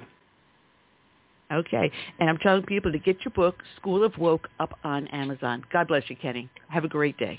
God bless you. Thank you, too. Take care. All right. Kenny Shue. See, I got it correctly this time, Kenny Shue. I want to welcome on a friend of yours, Curtis, so I'll let you take lead on this one. The gentleman's name is Wayne Friday, and he has a new organization he's putting up that is a pro-life organization that is being launched, and I'll let you go at it. All right. Wayne, welcome to the show. Thank you. Now, give us some insight on the name 313 and its significance in what you're doing, and tell us more about, your program and how effective it has been. Sure. We obtained a property so we can get close to a woman's choice abortion mill. And we're right directly across from it. We couldn't get a better property to rent. So we're allowed to go out onto the easement and get right to the women that are going in there, trying to get them to change their mind and keep their child. And we came up with the name 313 because that's how many days in the year that they do abortions there. And we could not have got a better location, and we're glad to be there. And we just had a mass there today. We have a Catholic priest that came there, and we did a mass today, a full mass. We all received communion, and then we took to the bricks. We went out onto the easement, and we tried to talk to the mothers and the fathers. And, of course, there's a little backlash from the escorts there and some of the workers, because we're actually effective in a way that we would like to be greater, but we kind of like secure at least I'm saying 16 an average. That's a pretty close average. 16 saves a month. So, and that's out of hundreds a month, because we had close to 30, I think 27 women were there today. And recently we had an all-time high of 57 women. And they're coming from a lot of other states because they have more of a restriction on abortion. So we see a lot of Georgia. I mean, sometimes there's more Georgia than Florida there. And like today, I've seen Alabama and Tennessee today. And we also see some from Louisiana, Texas, Virginia, and some from the Carolinas. So, North Florida is becoming like the killing fields of the unborn. Now, wow. When we talked, you were telling me that these workers that work at these slaughter centers, they warned them about you guys. What is it they're telling these young mothers about your organization? Oh, they prep them. On one side of the easement, they have like an administration building where they call in, and they find them like money if they can't afford it. They process their insurance, whatever they need. And on the other side is the procedure building where they do the slaughterhouse. And the one side, they kind of like, they come out and they tell them, when they call in the call center, and they tell them that, pay no attention to the protesters. We're sorry about them. They apologize for us. And then they come there and they have signs outside that says, don't stop and talk to the protesters. And my first words to these people are, the women and fathers, that we're not protesters. We're here to help. That's my first words to them. We are not protesters. We will not judge you. We just want to help. And then you have the escorts. They come out and they make apologies for us, and they act like they're protecting these people from us. And I've told people before, I says, the only one that needs protection is that baby. And we're here. We want to help you protect your child from these people. And it's just a sin. It really is really hard to be out there all the time. It takes its effect on people because it's so evil. There is nothing about health care involved here. This is not health care. It's one of the biggest lies in the humanity of our race. It's just such a horrible lie, and you could see right through it. Once the Lord provides you with clarity, you could see right through this, and it's absurd that these people they come there with this lie in their head, like it's an option, like it's like a cure for their problem, and it's not. It just opens up another can of worms. And we've seen the women. I've seen a guy that was actually scarred from his the abortion him and his wife had 19 years prior, because the guy didn't know what I was there for. I was in a parking lot next to the place, and he wasn't in the abortion mill himself. He was in another medical building over there, but I was parked next to him, and I got to talking to him because we both had Ohio tags, and we were just having a perfectly normal conversation. And then he said to me, well, what are you doing here? And I said, that over there, it's an abortion mill. And I said, I try to help the mothers, to tell them that there's other options and we can help them. And his face just went like it contorted a little bit. And I was like, are you okay? And I seen a little tear come out of his eye. I'm not lying. This guy was a big dude too. And he was probably somewhere around my age, which I am 65. So I'm saying back then he was probably 55, maybe 55. And I said, are you okay, bud? And he says, 19 years ago, I killed my son's older brother. He said, and he was crying almost 2 decades later. That's how the effect it has on people. They never get over it. And that's what this industry is doing to the women of our country. That's exactly what they're doing. They're scarring them. These women are emotionally scarred, and there's no way, I don't care how hardened these women are, it's just not a natural thing for a strange man to go and remove her child from her womb. That's scarring. It might take, they might try to secure it and put it away somewhere for a while, but it'll come back twice as hard as they get older. And this industry is harming women. So, well, they always say it's my choice, my body, but they forget that God told us, I knew you in the womb. That is a separate human being. It has its own beating heart. It has its own brain. Yes, it's dependent upon the mother for nutrition until it is old enough to provide for itself in adulthood.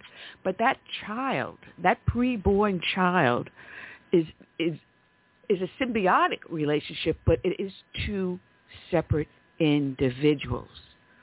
I mean, even John the Baptist leapt because he recognized the life of Christ in Mary. These are sentient beings. They are human, fully human, and fully deserving of life.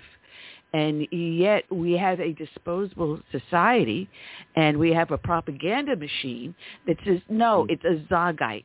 They're not even going to call it a baby. they'll call it an embryo, a fetus, anything to dehumanize the individual that God has given us. And my mom went and did an abortion prayer on one of the corners. The local Catholic Church put it together.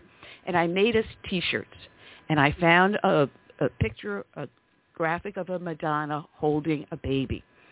And I took that as the background, and I wrote upon it.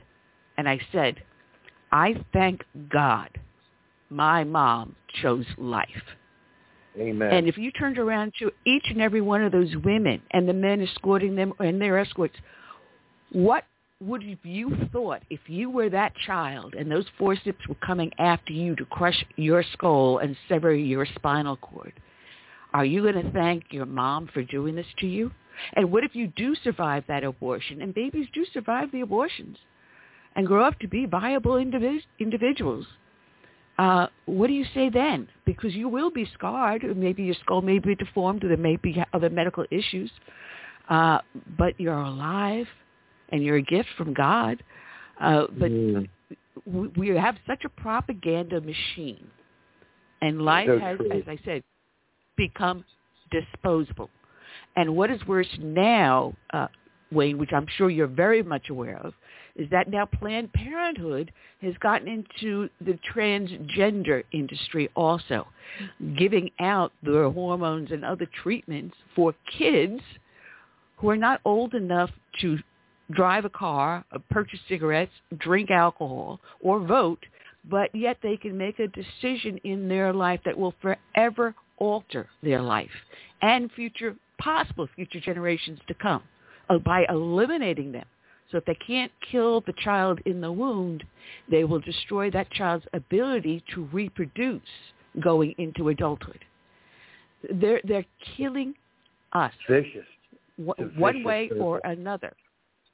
It is a vicious circle. And somewhere along the way, we've got to say, enough is enough is enough. Yeah, that brings to mind, to me, I was just speaking this to one of the ladies that were there today. I was telling her, at one time, slavery was legal. And I said it was people like us that came and said, this is an immoral thing. It must stop. And it was abolished. And I told them the same thing. I said, what's going on here in these abortion mills is immoral, and we are here to abolish it. So I said, the deal is the immorality of the whole industry. It is a moral issue. It doesn't have to be a religious issue. It doesn't have to be a political issue. It's a moral issue. It is just so abnormal for a woman to do a process of removing her child from the womb and stopping its heartbeat. Stopping the heartbeat of your own child in the womb. I mean, it just blows my mind. I really can't, because the Lord put clarity in my head. I could see through all the smoke screen. And everything that you're saying is 100% correct. And they bring these women here with the lies that you're talking about. They bring them here with the lies, and they go in and they see us. And it's not us that upsets them. It's what we represent. And they know it's the truth. So they bring them in with the lies and tell them that they can take care of things. And then they see us, and they know that we represent, regardless if we say anything to them at all. They see us there as the truth, that this is wrong.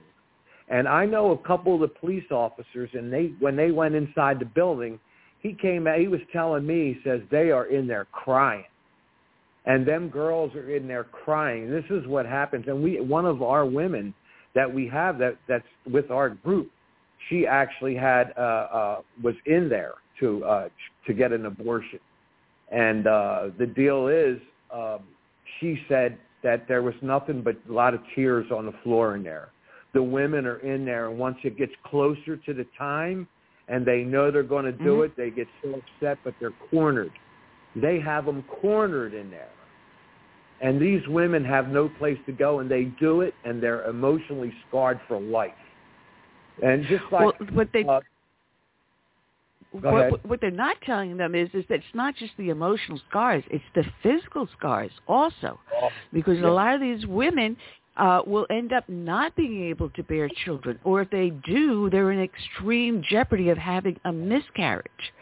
So depending upon how skilled the abortionist is, will depend upon how well the woman could survive that abortion and possibly end up in the future giving birth to another child. If that child is able to come through a viable pregnancy, too, without other medical issues of their own because of a weakened uterine wall or other issues that may be going on that was a cause of that abortion. I mean, you're cutting flesh from flesh, and something's going to get damaged. I'll tell you, it's just horrible to see these women there. Like, I had 9 children, and the last child, I was at every birth. Every birth, my wife will give me that credit. She says, you know, a lot of times I traveled for a living, and sometimes I was away, but I always made sure that when it came down to the time of her delivery, I was there. I seen 9 births. And the last one was no less intense than the first. It is a miracle before your eyes to see your child born into this world. And it is the closeness I've ever felt to my wife when we're holding our baby, our brand new baby, and our lips touched. And I mean, it is so emotional, and it is so a miracle of life. And for somebody to just desensitize themselves to this miracle, you know, purposely desensitize yourself to this miracle is absurd. Like this one girl, I talked to her. I want to share one of the saves with you, and I'll try to condense it a little bit. This one girl, it was early, and I was the first one there, and I was putting up some signs, free ultrasounds, we can help, please come talk to us, and a few signs of that sort. And I seen this girl, and she pulled in, and I was talking to her, and I says, come over and talk to us, honey. I says, we got some great services. I never blast on these women at all. I just tell them that we have help. We have help for you. I never judge the women. And the deal is she looked at me, but she ended up going in. And then I walked around the side, and then when I came back, Nick, a guy that's with us, he said, Lane, you know that girl you were talking to? She came out, got in her car, and she got out of the car and walked down this way. She left her car in the parking lot of the abortion mill and walked down the side street. He says, I got to leave, but keep an eye out for her. You know, she walked away from the mill. Well, we were ready to do a procession, and I went into the office to get a processing sign, and it was the Divine Mercy. And I had that sign in my hand when I came out, and here comes that girl. And I said, hey, honey. Wow. I says, are you okay? And she stopped dead in her tracks. And I went over, and she was crying out of both eyes. And I said, I seen in her eyes confusion, despair, a fear. I seen these emotions in her eye. And I said, stop crying. The Lord is with us. And I grabbed her by the hand, and she took my hand. And I walked her over to the Women's Help Center. And that place is fantastic. I walked her over there, and this girl never met me before in her life, and she put her trust in my hand. And I took her over to that Women's Help Center and introduced her to Nancy, and I said, Nancy, please take care of her. And she was looking at me like, don't go. I said, you're in good hands. Well, I went back to the abortion mill, and I'm trying to get other women. And here I see Nancy and this girl come back about an hour later. And soon as we locked eyes on each other, she beelined towards me, and she grabbed me, and I mean latched onto me. It wasn't just grab me. She latched on me, and she looked me right in the eye. She says, thank you so much for helping me. And I seen hope and relief in her eyes. This is the strong emotions that happen some of these women are torn from. And I was like, hey, honey, I'm so glad that you changed your mind and stuff, and we got to talking. And then we was kind of split up, and she says, Wayne, come here, I want to show you something. And she pulled out of her pocket a little manila envelope and showed me the first picture of her baby, and it was the ultrasound. Wow. And we just hugged, and it was such an emotional thing for me. I'm a guy. It's for me. And if you knew me before, you would never known that I would be out here with these women. And then the deal is, I have 6 daughters and 3 sons, so I know how to talk to them. I just know how to talk to them. I was around 7 women were in my house most of my life, so I just know how to talk to them. And the deal is, when like 7-8 months later, it wasn't fresh in my head anymore. And you know what? The ultrasound lady sent me a picture of her and the child, and I never felt the love of Christ pour out of my heart.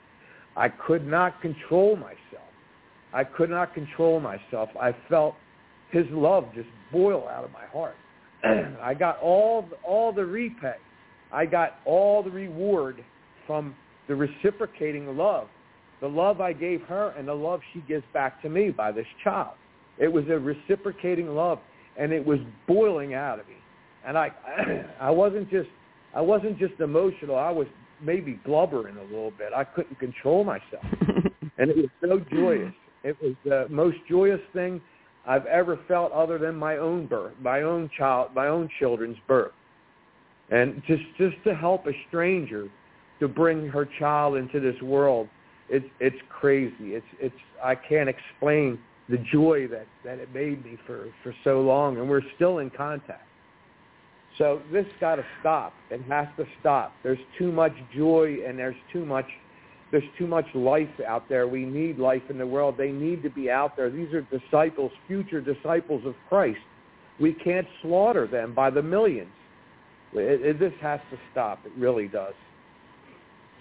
Well, is there legislation in Florida to help limit, restrict, or eventually ban these abortion mills? Planned Parenthood is so entrenched in federal and state dollars. It's almost impossible to completely close them down. But I know states such as mine, we have the heartbeat bill here in South Carolina. When I travel down to Savannah, as I'm going through the border between South Carolina and Georgia, I see these billboards up there telling women there are alternatives than to terminating the life of your child. There are alternatives out there, which people are not talking about. It used to be the woman was sent away to a boarding house where other women were girls were there, and you give the baby up for adoption. There are alternatives. If you can't raise the child, there are millions of people willing to adopt a baby. They're willing to raise it. And I know the alternatives are not being talked about. Yeah, they need to be more expressed but some of the women are not seeking it. They don't want to carry their child. There are many like that. They do not want to carry their child for 9 months. They see this as a solution to their problem, quick and easy. And it is just a horrible thing to pill in itself. The emotion of the emotional stress of seeing your child in the shower. You know, it's a little formed baby. I know a woman that actually seen one and shared her experience with me, and she said it looks just like a little baby. And you're seeing this in the toilet or in the shower. So this is what they have them lied to also. Women don't want to carry. Some of the women just don't want to carry 9 months.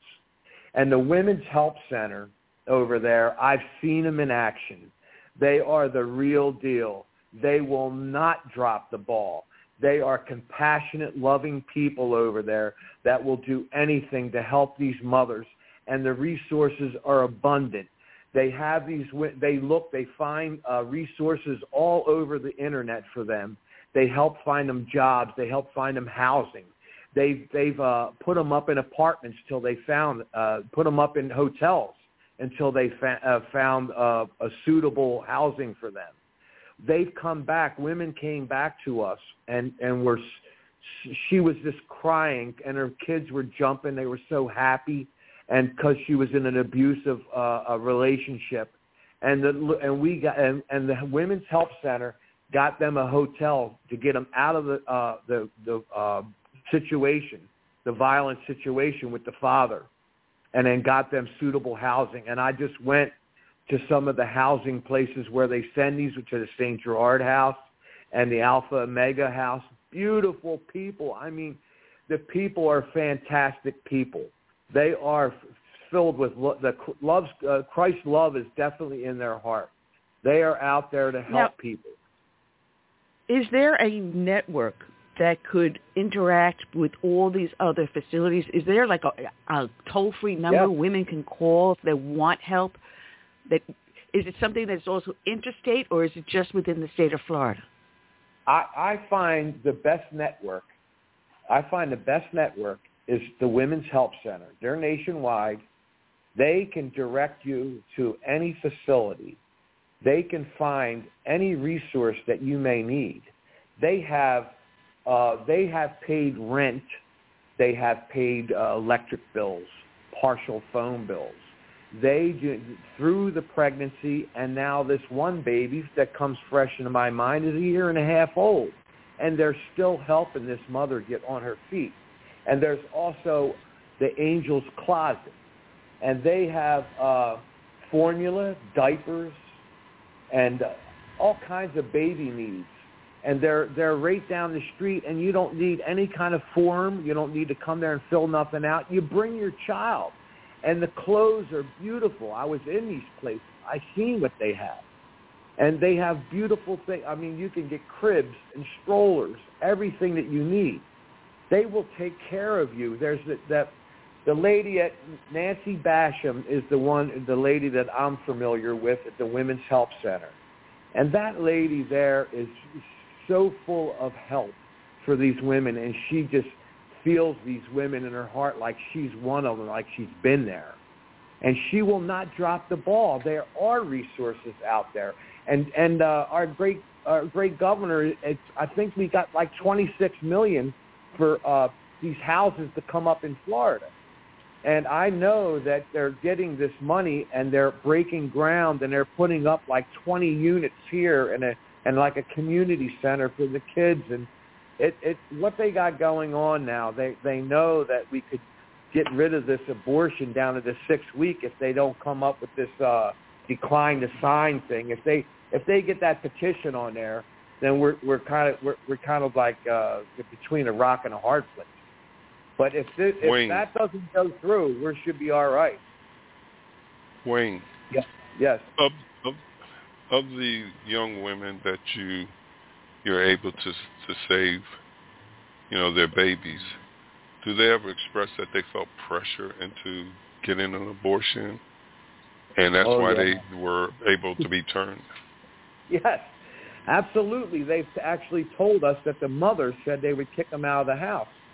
Some of these women are young, very young, and the mothers make them go because they don't want to raise the child themselves. And the lady that is the director of the St. Gerard campus, she was one of the women that were a product of the St. Gerard campus. She aborted her first child, and her mother made her abort her child. And she said she felt so guilty, and the only relief she can get from the guilt was to get pregnant again. And her mother said, "You abort this child or you're out of here. I want you out of this house." This is coming right from the lady's mouth. And she went right to the St. Gerard house. And she was housed there, educated. She had her child. She's still married to the father, and the child's a Marine. And she's now the director of that house, because the founder of the St. Gerard house passed away, and she's now the director. So she is a product of what can happen, of the facilities out there. She's a result of what happens out there.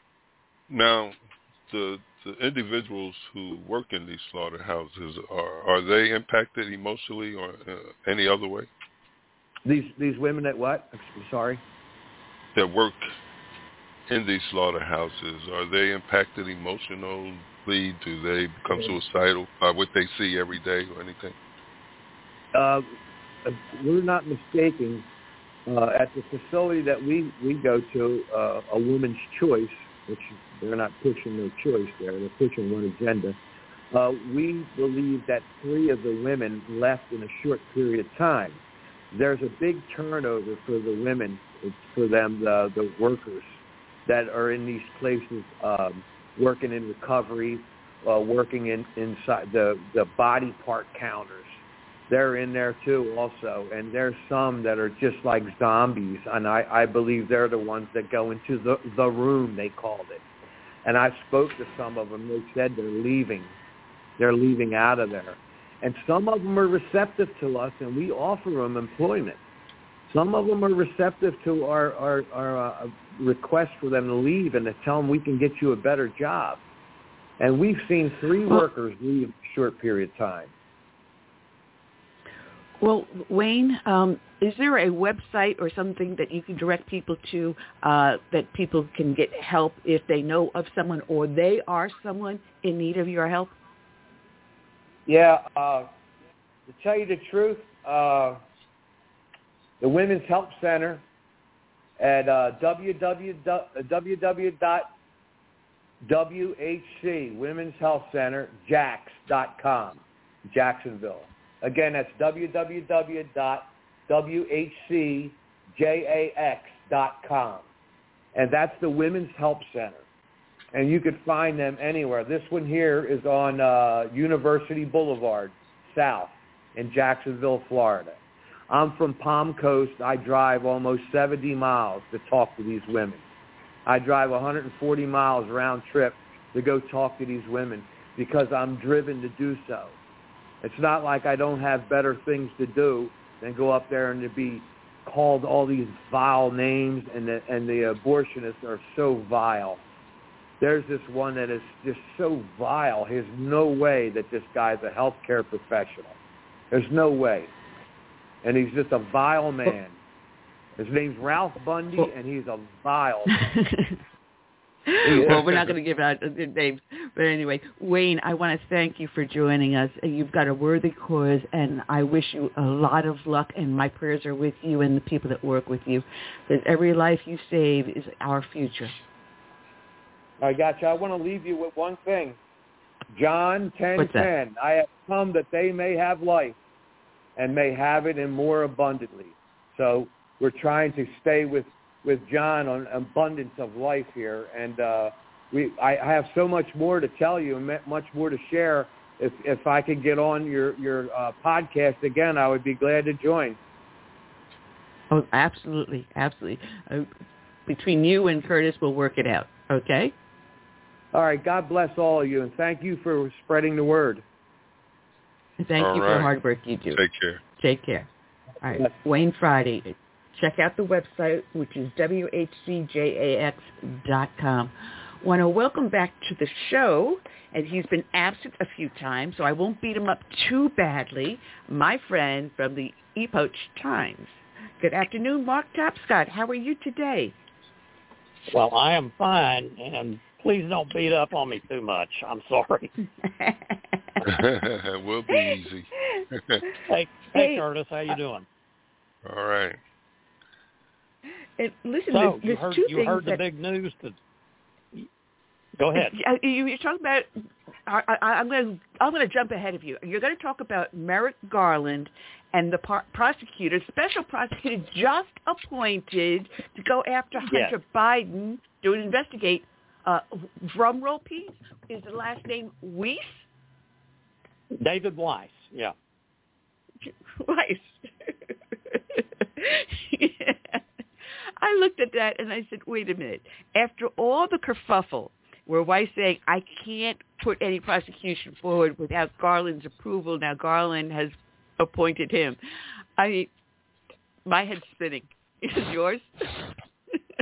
Well, I tell you, there's more and there's less than meets the eye here. Okay. You would normally expect that the appointment of a special counsel would be a recognition that this is a profoundly important and serious investigation that needs to be conducted independently and according to the law and without any kind of political considerations. On the other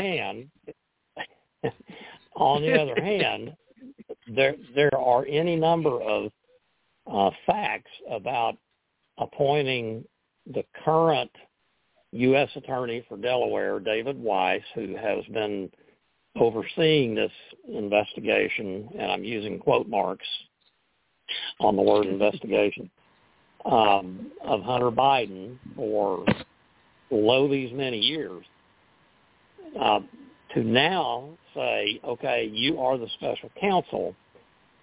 As a matter of fact, one of the most important results of that is any subpoena that Congressman Jim Jordan, the House Judiciary Committee Chairman, or Congressman James Comer, who is the House Oversight and Accountability Committee Chairman, any subpoena that those two gentlemen want to issue to people involved with President Biden and or the Biden family business are now at least potentially,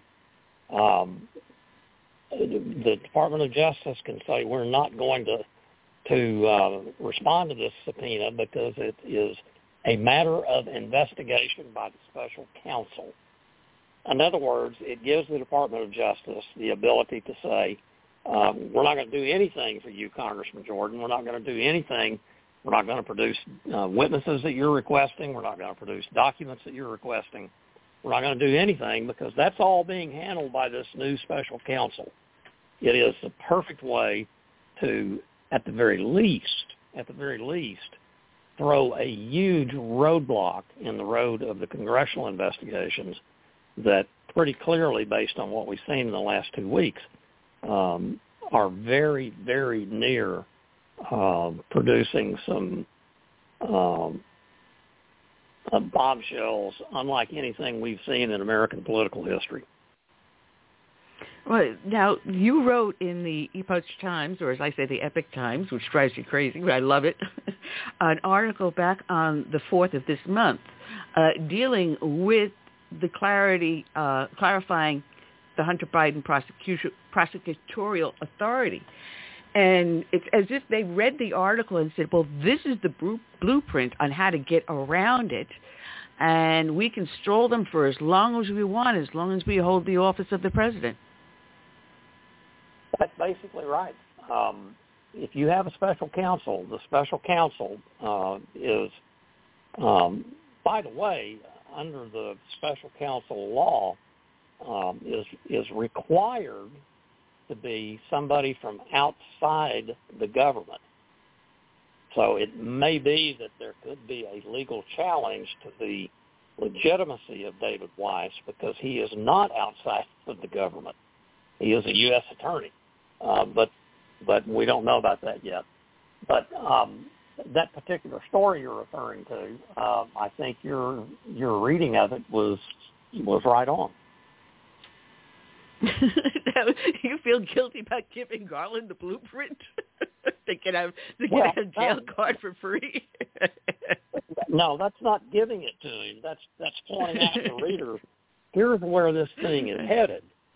And lo and behold, here we are a couple of weeks later. There it is. It was kind of a prediction. It is. You know, when I saw it, the news flashed on my cell phone just as I was warming up the equipment and turning everything on, and I was saying, wait a minute. So I did a quick speed reading, and I'm saying, this stinks to high heaven, which it does. And I'm hoping that Lindsey Graham, my senator, has enough cojones to turn around and challenge it and take this to court and say, no, you've got to get someone from outside the government, not under your purview, that you cannot control. Well, I'll tell you, Ann, that is the point on which if at least, and I'm not a lawyer, I'm a journalist, I'm a reporter, what do I know? But I do know that the law says a special counsel must be appointed from outside of the government, and David Weiss is not outside of the government. So if Congress is serious about the laws it passes being followed by everybody, including Joe Biden and Merrick Garland, then I would think that they will have something to say about Weiss being appointed special counsel. To be honest, I'm not real optimistic that that will happen.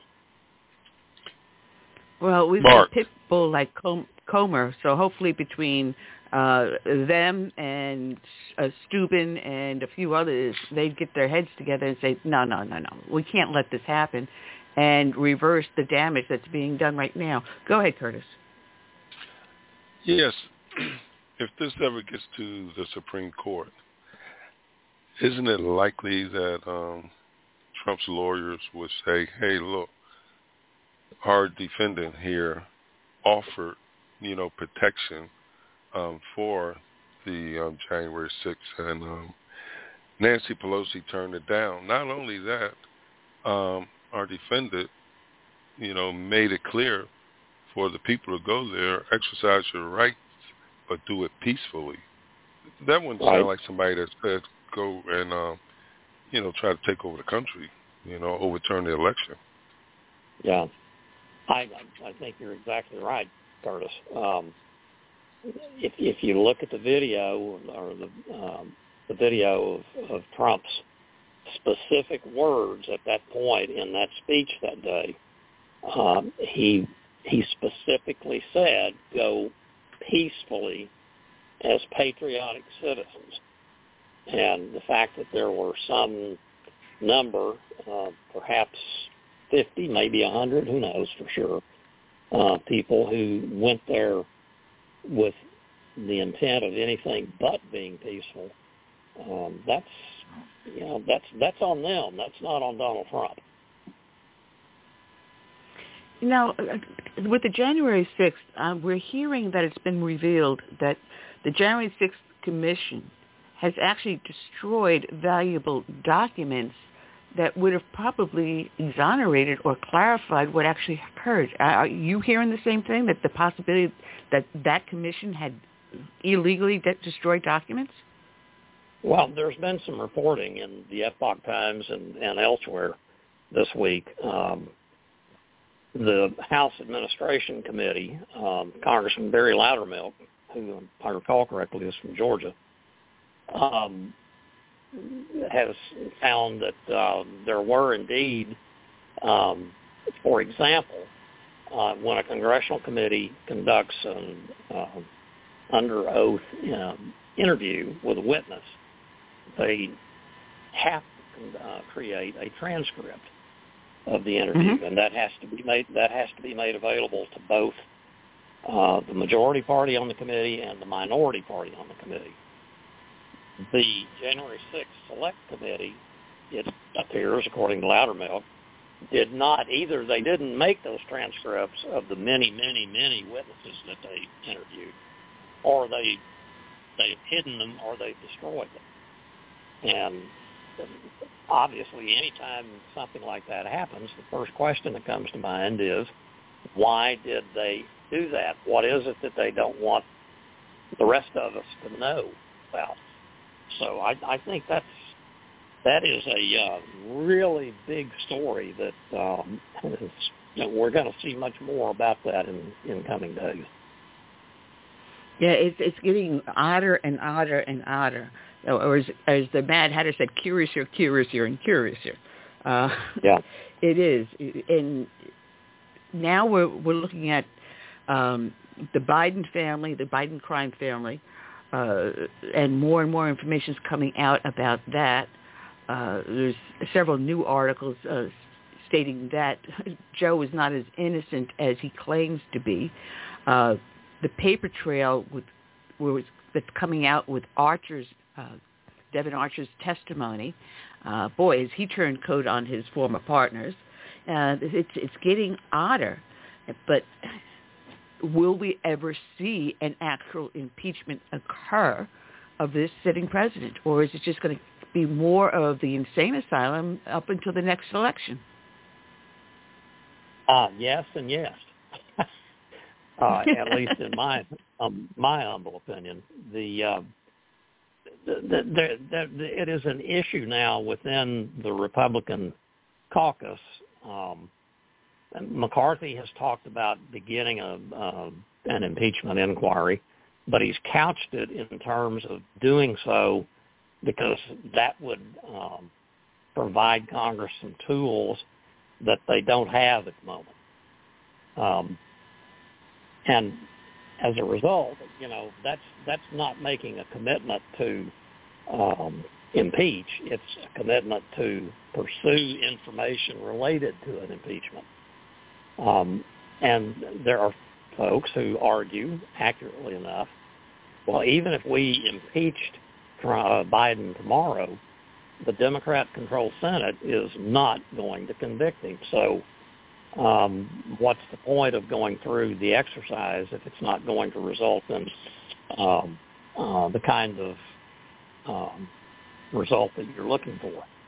So it's a difficult issue. It is. It is a very difficult issue. And when you consider some of the sitting senators should actually resign, Dianne Feinstein cannot. Why she is still there, I don't know. I'm hearing now that she had turned over power of attorney for her affairs to her daughter. And if you do that, if you can't manage your own affairs, how are you going to manage the affairs of the state? Oh, that's right. You have an aide that whispers to you, vote aye. Yeah. You got Fetterman, who can't comprehend oral speech because he is now incompetent. He has to be able to read the words because of the stroke or whatever he had. He's medically unable to do the duties of the office of the nation. He should be stepping down and a new senator appointed. We have several senators in there that should not be there. I mean, they cannot do their job that they were elected to do. Well, but you keep them in there and you stall. In 1994, just a brief history lesson here, in 1994, the Republicans, led by Newt Gingrich, offered a contract with America. Yep. The American voters gave the Republicans a congressional majority in both the Senate and the House for the first time in 40 years. The second highest point on the contract with America, if I remember correctly, was term limits. And it was going to be you get 2 terms in the Senate, and then you have to go home. And it was going to be 3 terms in the House, and then you have to go home. And that idea remains extremely popular with the American people. But the Republican Congress elected didn't do it. They backed off on it. And as I have said ever since, Republicans too often talk a great case, but they don't actually walk it. And here we have, and it's not just Democrat senators. Senator McConnell last week was in that 20-second rant during a news conference, and there's been talk that was not the only time that's happened with him. It's also happened a couple of other times before that. He's fallen, and he seems to have had some physical injuries as a result. Yeah. And of course, the president himself is not in great shape. No, because when I saw McConnell like that, the first thing that went into my mind is known as a TIA. It's a mini stroke. And the look on his face and the way in which he acted, automatically the bells and whistles went off in my head, saying that this man just had a mini stroke. And if he's suffering through a series of them and he's not being treated or properly diagnosed, he can then have a major stroke that would end his life or permanently, completely disable him. Now, I've had 2 of those mini strokes. So the second I saw him, I said, that's what happened to me. But fortunately, I got the proper medical care. I still have a problem stumbling over some words, and occasionally the world comes like a little tilt at me. I lose my balance or something. But I was able to completely recover. I have something implanted in my heart to prevent another stroke. Obviously, Mitch McConnell doesn't if he's continuing to have these mini strokes. And again, we've got senators sitting in office that medically or mentally are incompetent to complete their job that they were elected to do. Yeah, I suspect that I won't be surprised if come January of 2024, Mitch McConnell is still the Senate Minority Leader. My guess is that he's not going to be the Minority Leader for much longer. No. Now, you wrote an article, and I kind of I wasn't cracking up, but I was saying, someone really does get it. We were talking about smart devices and a lot of the manufacturing the smart devices, where it was coming from, the chips that have to be in there. And here where I live, we have the F-35Bs with the United States Marine Corps here, and you hear them flying overhead all the time. But one of the major problems was that parts for the F-35s were coming out of China, including at one point the steel for the skin of the F-35s. So we were finding that pilots were passing out in mid-flight in the F-35s. That's not a good thing to have happen when you're handling $1 billion of machinery between your legs. It's not a good thing for that pilot or the machine. Not a good thing. No. But we have the invasion of these modules coming out of China that have the potential to take control of our devices. Smart refrigerators that will tell you what's in there and tell you what to shop for. Smart things that are on your stoves. Now, I have a brand new gas stove, and it's got a little QR code on it. I did not scan the QR code for sure because I don't want my phone to control my gas stove, especially if someone gets control of my phone through this chip that is in there to control my stove or my refrigerator or any of the other smart devices. Alexa, please don't turn the lights in your home and your daily lives. And now in major heavy agricultural and military equipment, these new electric cars, or even just their new car with all the smart little chips and devices in them. Your voice-activated phone in your car, so you can make a phone call while driving hands-free. The technology has invaded our life so insidiously, and the Chinese are going to capitalize on it, I'm afraid, pretty soon. It's amazing, and in the 1990s, the early 1990s, when the United States, and this was endorsed by both parties, did everything it could to encourage China to be admitted to the World Trade Organization and other international groups. And the idea was if China is allowed to join the family of nations and join the world economy, they will become nice people. They won't be communists who are determined to conquer the world anymore. And so we did everything we could to help them, and they have, in fact, grown now the world's second largest economy, and they sell so much stuff that like these digital modules that can be remotely controlled, that if they choose to do so, they can wreak absolute havoc across our country. And just to give one example of it, the digital system that can control the activity of infrastructure, a dam, let's say, if that could be remotely instructed to open its gates and not close it, you can imagine what would happen. For example, if the Boulder Dam suddenly was opened and would not be closed, could not be closed, and flooded the valley. Some pretty terrible things could be done. And frankly, I think when dealing with a regime like the Chinese Communist Party, they've been saying since the 1950s, literally, that their goal is to destroy the United States and become the preeminent power in the world. And that's exactly the way they act now. That's what they're trying to do. But we seem to not want to see that. No. And COVID was a perfect example of how they can control us and destroy us.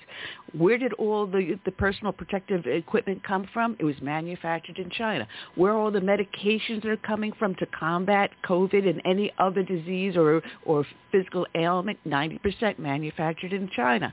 Where are all the rare earth element components coming out of for our smart devices, our cell phones, our cars, and every other item that needs rare earth materials, electric car batteries, coming out of China, who is now controlling a lot of the areas where these rare earth materials are going? Well, through the different programs, China has gone into different countries. We'll build that port. We'll build that airport. We'll build those roads and bridges for you, and in return, we will get.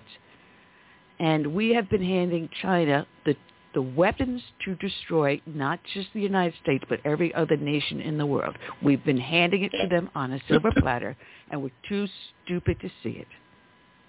Yeah, well, not everybody is too stupid to see it. Congressman Mike Gallagher, who is the chairman of the House Select Committee on the Chinese Communist Party, and interestingly enough, a Democrat, the ranking Democrat on that committee, Congressman Raja Krishnamurthy of California, they are going after the Federal Communications Commission on, they're saying, in effect, in a letter to the chairman of the commission, what are you people doing about all of these Chinese-made control modules that are coming into the U.S. in so many different ways?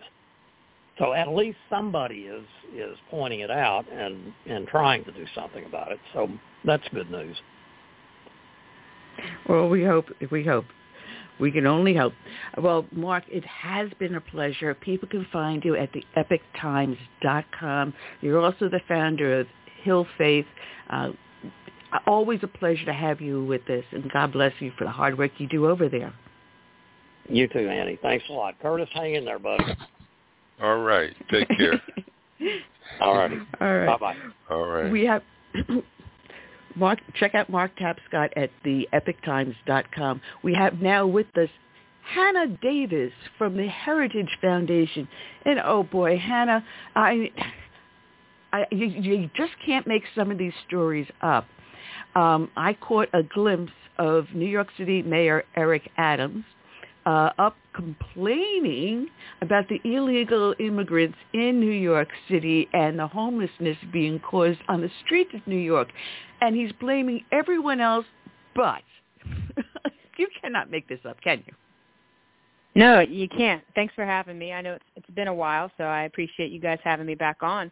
Adams, it's seemingly like overnight he downloaded some kind of software where he recognizes sensible immigration policies, but he's refusing to take it a further step and recognize that his sanctuary policies, in New York City are what's causing the issues he has at hand. You've got rampant homelessness because actual citizens don't have the right to shelter anymore. The migrants get those beds. You've got schools being filled up with migrants. The teachers don't know what to do.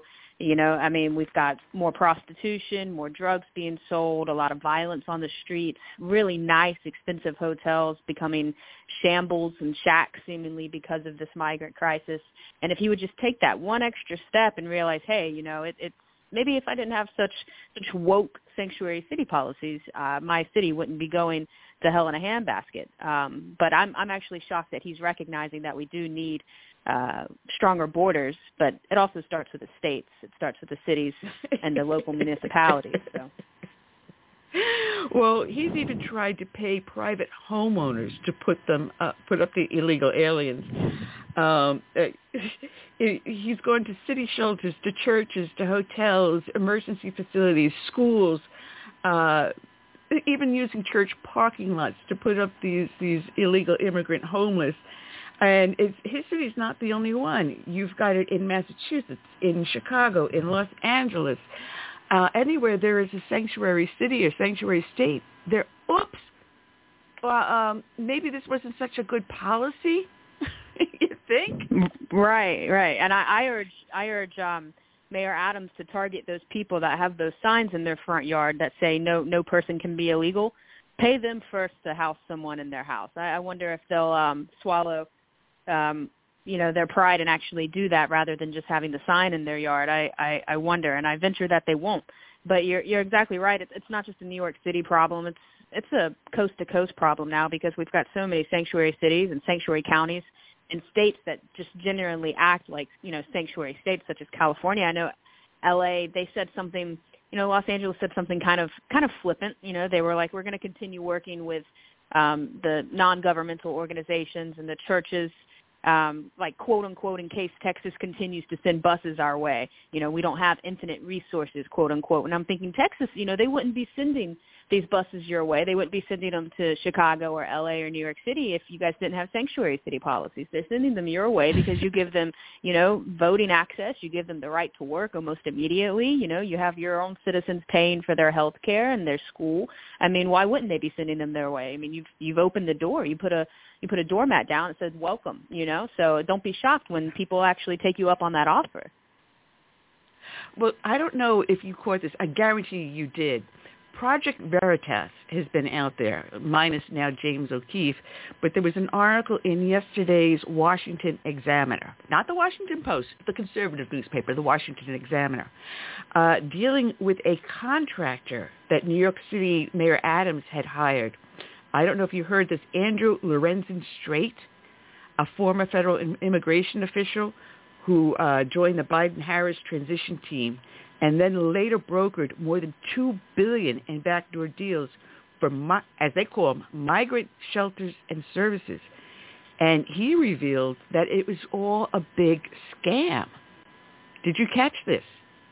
Yeah, I did. I'm not fully up to date on it, but I'm assuming he's talking about the migrant shelters and the NGOs and the money that's being funneled to them. Is that what he was speaking about? That's what he was talking about. It is a big scam. These NGOs get FEMA grants, these emergency food and shelter grants, which are paid for by the taxpayers, you and me alike, every taxpayer because it's a federal grant. And, they're supposed to be using them to house these migrants and then, send them on their way, but they're actually transporting them. They're giving them cash sometimes. They're giving them plane tickets to wherever they want to go.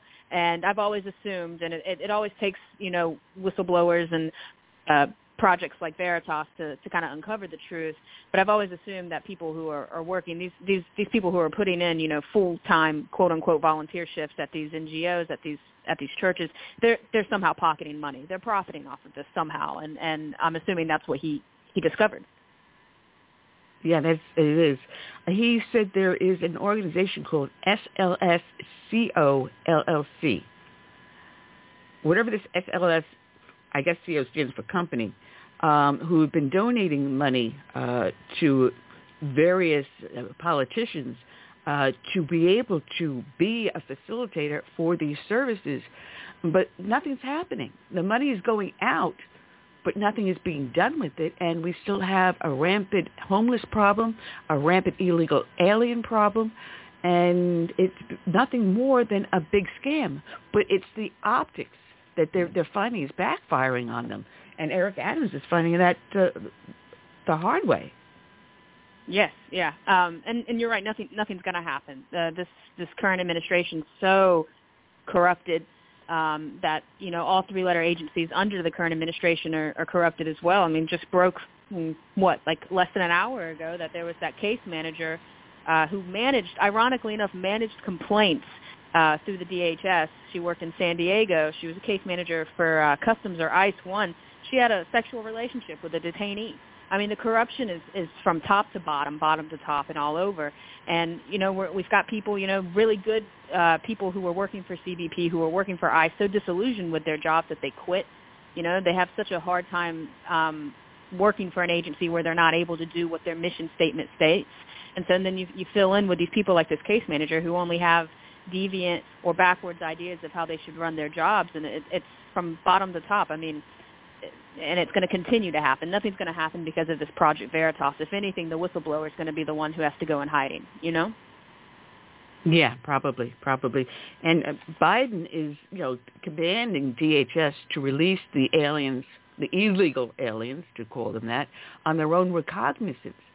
But what he wants them to do is also go to work, but he can't do that. He can't give them instant work authorization. He needs Congress for that, and I don't think Congress is going to hand him an open paycheck for these kids, or these illegal aliens. Yeah, that's the rule of the law. You're not allowed to just get immediate work authorization. And I think Biden's open borders just kind of signify it equates to a blank check. And I mean, work authorization isn't a privilege. It's not a given either. And migrants are currently leaving Florida because of DeSantis's E-Verify rule. He's doing exactly the opposite of what sanctuary cities are doing. He's de-incentivized migrants wanting to come to his state. If sanctuary cities kind of picked up on that and say, hey, if we don't give them, immediate work authorization, if we don't not use E-Verify, they're gonna leave. And so if they started following, DeSantis's footsteps, or really any state that enacts things that make it harder for migrants to live there, we wouldn't have as many migrants firstly, and we wouldn't have as much sanctuary city policy fiascos as we have right now. No, your friend Virginia Allen had a great article up on the Daily Signal, and I know you're up on what she writes. But we are finding that over 85,000 migrant children have been lost by this administration. How the heck do you lose 85,000 children? I'll tell you exactly, Alex. When you've got all these sponsors who are chomping at the bit to sponsor these children, and you don't vet them. You don't know who they are. I mean, over half of sex trafficking cases in America involve children. And so you would think, knowing that statistic, that they would make sure that these people who are quote-unquote sponsors and quote-unquote good people are going to be vetted, but they're not. They vet them more loosely than we vet the migrants crossing the borders. And so we've lost over 85,000 children, and Health and Human Services should be investigating this, but they're not. And honestly, things like The Sound of Freedom, like that movie, it really helps. If we can get some things like that into mainstream media and show that this is a real life issue, it's a tangible issue. Everybody should be able to grasp this. Sex trafficking, human trafficking, labor trafficking, it's not an abstract concept. It happens every day in every city across the nation, across the world. And if we can write more, if we can publish more, if we can produce more media that targets this, I think more people are going to recognize it. And right now, I know there's a lot of people who want there to be more hearings on trafficking, on what we can do, what's going on, why is it so bad? I mean, I'll tell you why it's bad. It's because of the open borders, but why is it so bad? How can we fix it?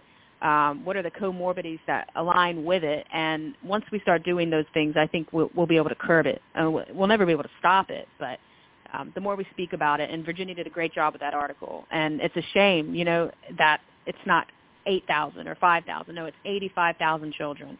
I mean, just this year alone, we've had over 99,000 unaccompanied minors cross this fiscal year alone. They don't have their mom, their dad, no family unit with them. Where are they at?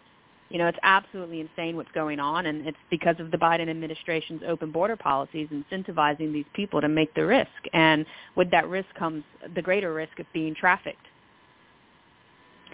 Well, Congressman Chris Smith is trying to get legislation, is trying to introduce legislation to force the DHS to locate and establish contact with and find out where these 85,000 kids are. But that's what we know of. Mm-hmm. We don't know how many more that have gone through the cracks. We have no way of knowing where these children are. And this film that was just recently released, The Sound of Freedom, exposes the human trafficking and the toll it takes. It's a step forward, but unless we get the Department of Homeland Security and the FBI and the DOJ to do their job, there's going to be a heavy human toll and cost to pay. Yeah, and going back to sanctuary policies, I mean, New York City, since last spring, seen over 90,000, pushing over 100K new illegal aliens in their cities. And, 54 elected officials signed this letter. I mean, it was a bipartisan letter. And they've done the same thing in regards to unaccompanied children and human trafficking. They sign these letters, they send them off to Biden, and what do you think he says? It's just crickets. He says nothing. And it's a shame that you have to almost beg for attention from the administration who caused the problem in the first place. And there's nothing that we can do at the federal level right now. I mean, almost nothing. But the states have a lot more power than they recognize. They've got the power of the purse. They've got their local municipalities that have a lot of power. And if they start enacting policies that curb illegal immigrants, it's going to also curb the human trafficking that comes along with mass migration. And that's the best thing we can hope for right now, because these letters aren't doing it. Bipartisan support isn't doing it. And, I mean, we're going to continue to have these hearings and continue to write these letters, but at the end of the day, I think what's really going to curb it is a change in the White House. And we've got a year or so before that's going to happen. And unfortunately, we're just going to have to keep pushing like we are right now. It's definitely an uphill battle, but it's a worthy battle. And it's a shame that it has to be done, but we're doing what we can. Well, Congressman Chip Roy, he's a congressman out of Texas, has a good idea. What he's saying is, I'm not going to vote for any budget that does not reform, change DHS or DOJ. Now, Congress has until September 30th for this fiscal year to pass an appropriations bill to fund these government agencies. There is hope that if we hold up funding, that we can get some of these changes done through Congress. Is there? Yeah. There is. That's a slim chance for other people to jump on his bandwagon and do it, but I certainly hope they do. I mean, funding should be held not just from DHS as a whole, but from, Secretary Alejandro Mayorkas. He's left the border wide open. I think he said he left it exposed, and that was a good way to word it. I don't hear it that much. But, if more people jump on the bandwagon and say the same thing, how they're just not going to vote unless funding's taken away, that's another way to use the power of the purse, and it might actually enact some change. It's unfortunate that we have to go that far, that we have to threaten, three-letter agencies funding or, secretaries funding, but, they merit it, and so something has to give. Well, Biden is doing a bit of a battle with Governor Greg Abbott over the buoys that are sitting in the buoys, sitting in the Rio Grande, and he's saying that it's causing deaths and other things happening. These buoys that Abbott has erected, yet he fails to understand what these things are actually doing. And it was Hans von Spakovsky and Charles Stimson that wrote a great article in the Heritage dealing with the misconception or this deliberate propaganda that the Biden administration is putting out about Abbott's buoys.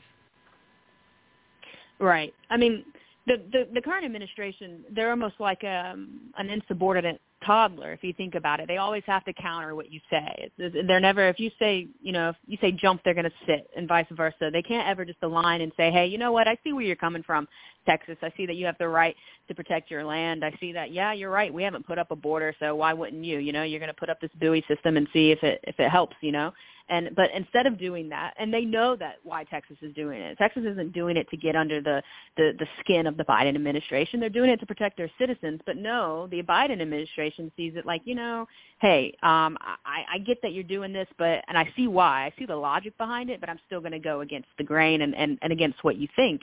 And I really liked Governor Abbott's, his letter to Biden. He, quote, "If you truly care about human life, you must begin enforcing federal immigration laws," unquote. And it was a direct quote from that letter he sent up to the White House. And he's absolutely right. How hypocritical, what an asinine opinion to come out of the White House to say, hey, these buoys, they're killing people. They're ruining business. You're making the Rio Grande really hard to cross. Like, how crazy, how dystopian has our current administration gone, where they don't realize that Abbott put these up to deter illegal immigration. How many people die crossing that river? We've had agents die trying to save migrants from crossing that river. People with young children at home don't get to come back. And migrant or citizen of America alike. I mean, the same thing happens almost every other day, and it's a crying shame that the White House has to be so obstinate to any pro-legal immigration laws that they're gonna enact such backwards policies and sue Texas because how dare they put up a buoy wall system. It's absolutely insane. And you're right, Cully and Hans, they did a great job writing that article. I really enjoyed reading it, and they made some really good points, and they're really good at breaking it down for the public and just how backwards the current administration is. And it's a shame that they don't recognize the state's right to protect their own land. And Texas has, it gets the worst of it out of all the 50 states because, it borders Mexico. And how dare they protect their own land? It's absolutely insane where we've gotten. Well, what's funny is because they're quoting in their federal lawsuit against the state of Texas and Governor Abbott, 33 U.S.C. Statute 403, and that bans the creation of any obstruction, and this is paraphrased in the article, to the navigable capacity of the waters of the United States, and makes it unlawful to build a wharf, pier, dolphin, boom, weir, breakwater, bulkhead, jetty, or other structures in any port, roadstead, haven, harbor, canal, the navigable river outside of established harbor lines without the permission of the Army Corps of Engineers. Now, that's for an individual or a company to do that. It doesn't mean that the state of Texas can't do that. And Governor Abbott, who happens to be an attorney, I think is fully aware of what the statute said before he authorized the buoys to be deployed. Right. Yeah, you're exactly right. It's not a law passed against the state. It's a law passed against a business or a private company or the like. And and also, even if it was a law for the state, it's still navigable. I mean, the buoy wall system ends. It's got a beginning and an end. It's not an infinite line. I mean, if they really want to, swim around it. Take your canoe and swim all the way around it. So, I mean, even if you were going to use their logic, they're still wrong because you can get around it. Well, before we go, because I'm looking, we only have about 10 minutes left on the show. The whole day is going really, really fast. Mayorkas, he's a gift that keeps on giving. Here he is. He's in an exchange with Senator Ted Cruz.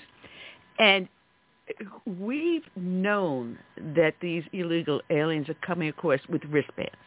I mean, every single person in the United States knows that they're coming across with wristbands. If you go to a nightclub, you get a stamp on your hand or a wristband. You go to the hospital, you get a wristband. We know the purpose of a wristband is to identify, and they're coded, depending upon the cartel or the coyote that's bringing them over. But some reason Mayorkas is in the dark about that. Go figure this one. Yeah, I mean, these cartel members, they put these different bracelets on different people, and the price will either signify the bracelet will either signify the price they still owe, or the cartel that they came through. They signify. I saw a list, and it's like 10 different things. And the fact that the Secretary Mayorkas doesn't recognize what it is, either one, he's lying and he does know, but he'd rather look like he doesn't. So he's trying to snow the people. Either way, both look horrible on his end. I mean, you would rather look incompetent than tell the truth that you do recognize what they're for and you're still not doing anything about it. He kind of loses either way, you know? I mean, ultimately, we're all losing, but he could answer, yes, he knows what they are, and he would still get his head chopped off. Or, you know, he can answer, no, I don't know what they are, and he just looks stupid. So I guess he chose that one. He chose that path. You know, the path of least resistance, just act like you don't know, plausible deniability. But either way, he merits impeachment because of it. You know, the fact that he either knows what they are and has done nothing about it, or two, doesn't know what they are. Either way, he merits impeachment. He doesn't deserve the right to office in this position. The same with Camila. Camila, our quote-unquote border czar. I mean, I thought it was really funny. It was about a week ago DeSantis asked to meet up with her to talk about, you know, the curriculum in Florida that's got some big backlash right now.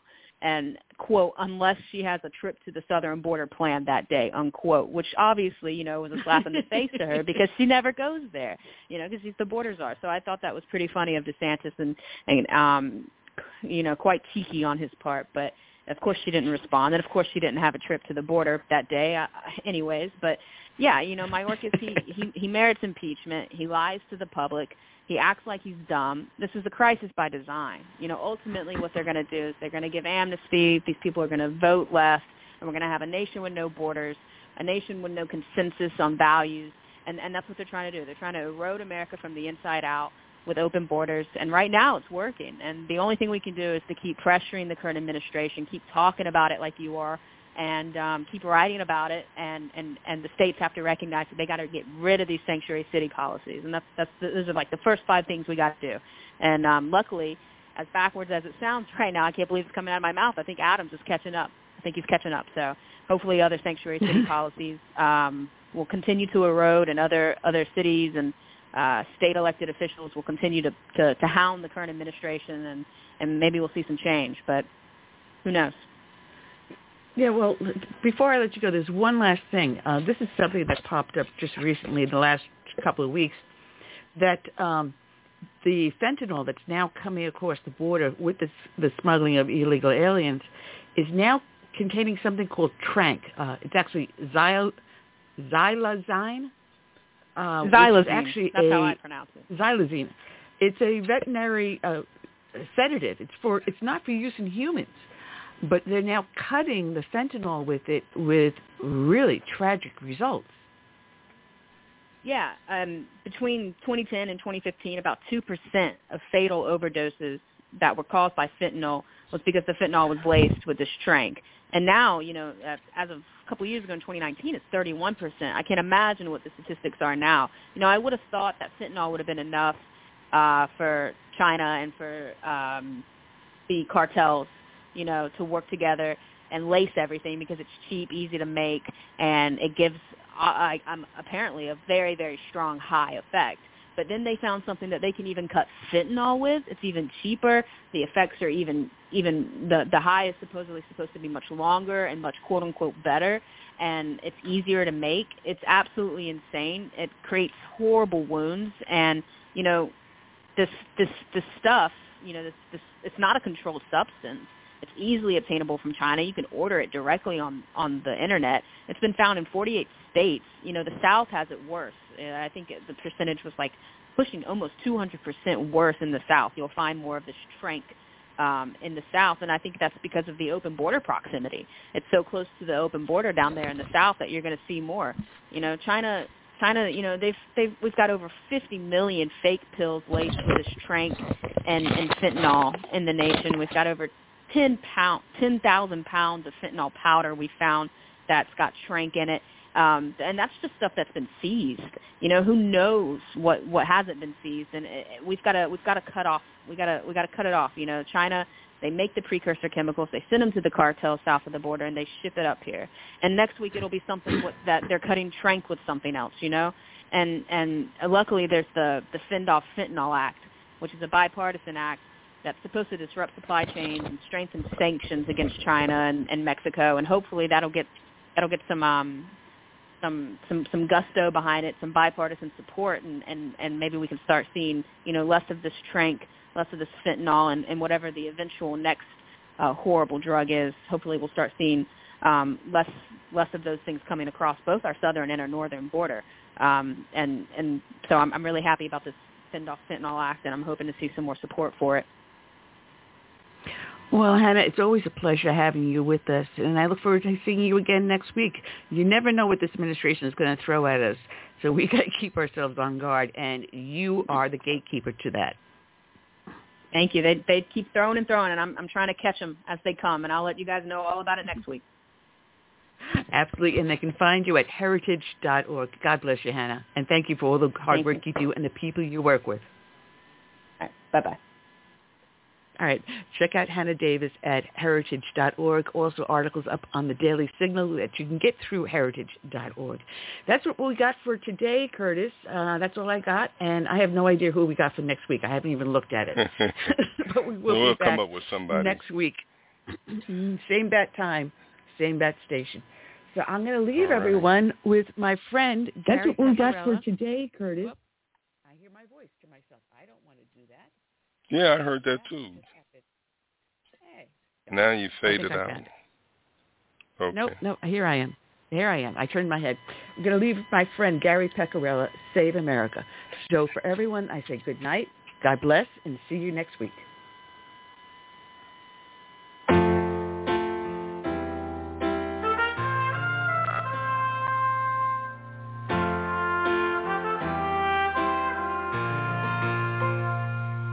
I'm praying for this land I love, America, America, the home of the free.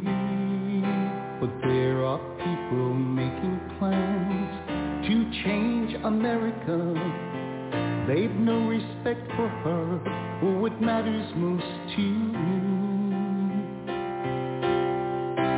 That's why I stand for the flag and I kneel at the cross.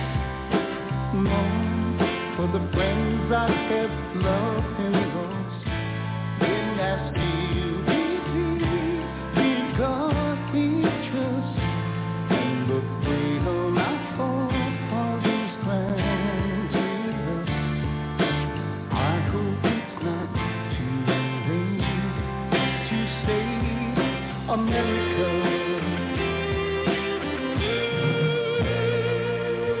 Do you hear our battle cry across America?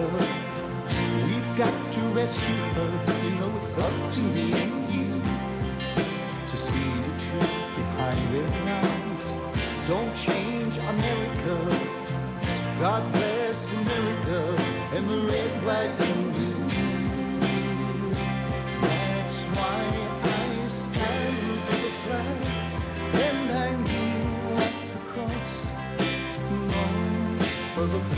I have loved and lost, and I still believe in God we trust, and the freedom our forefathers granted us. I hope it's not too late to save America.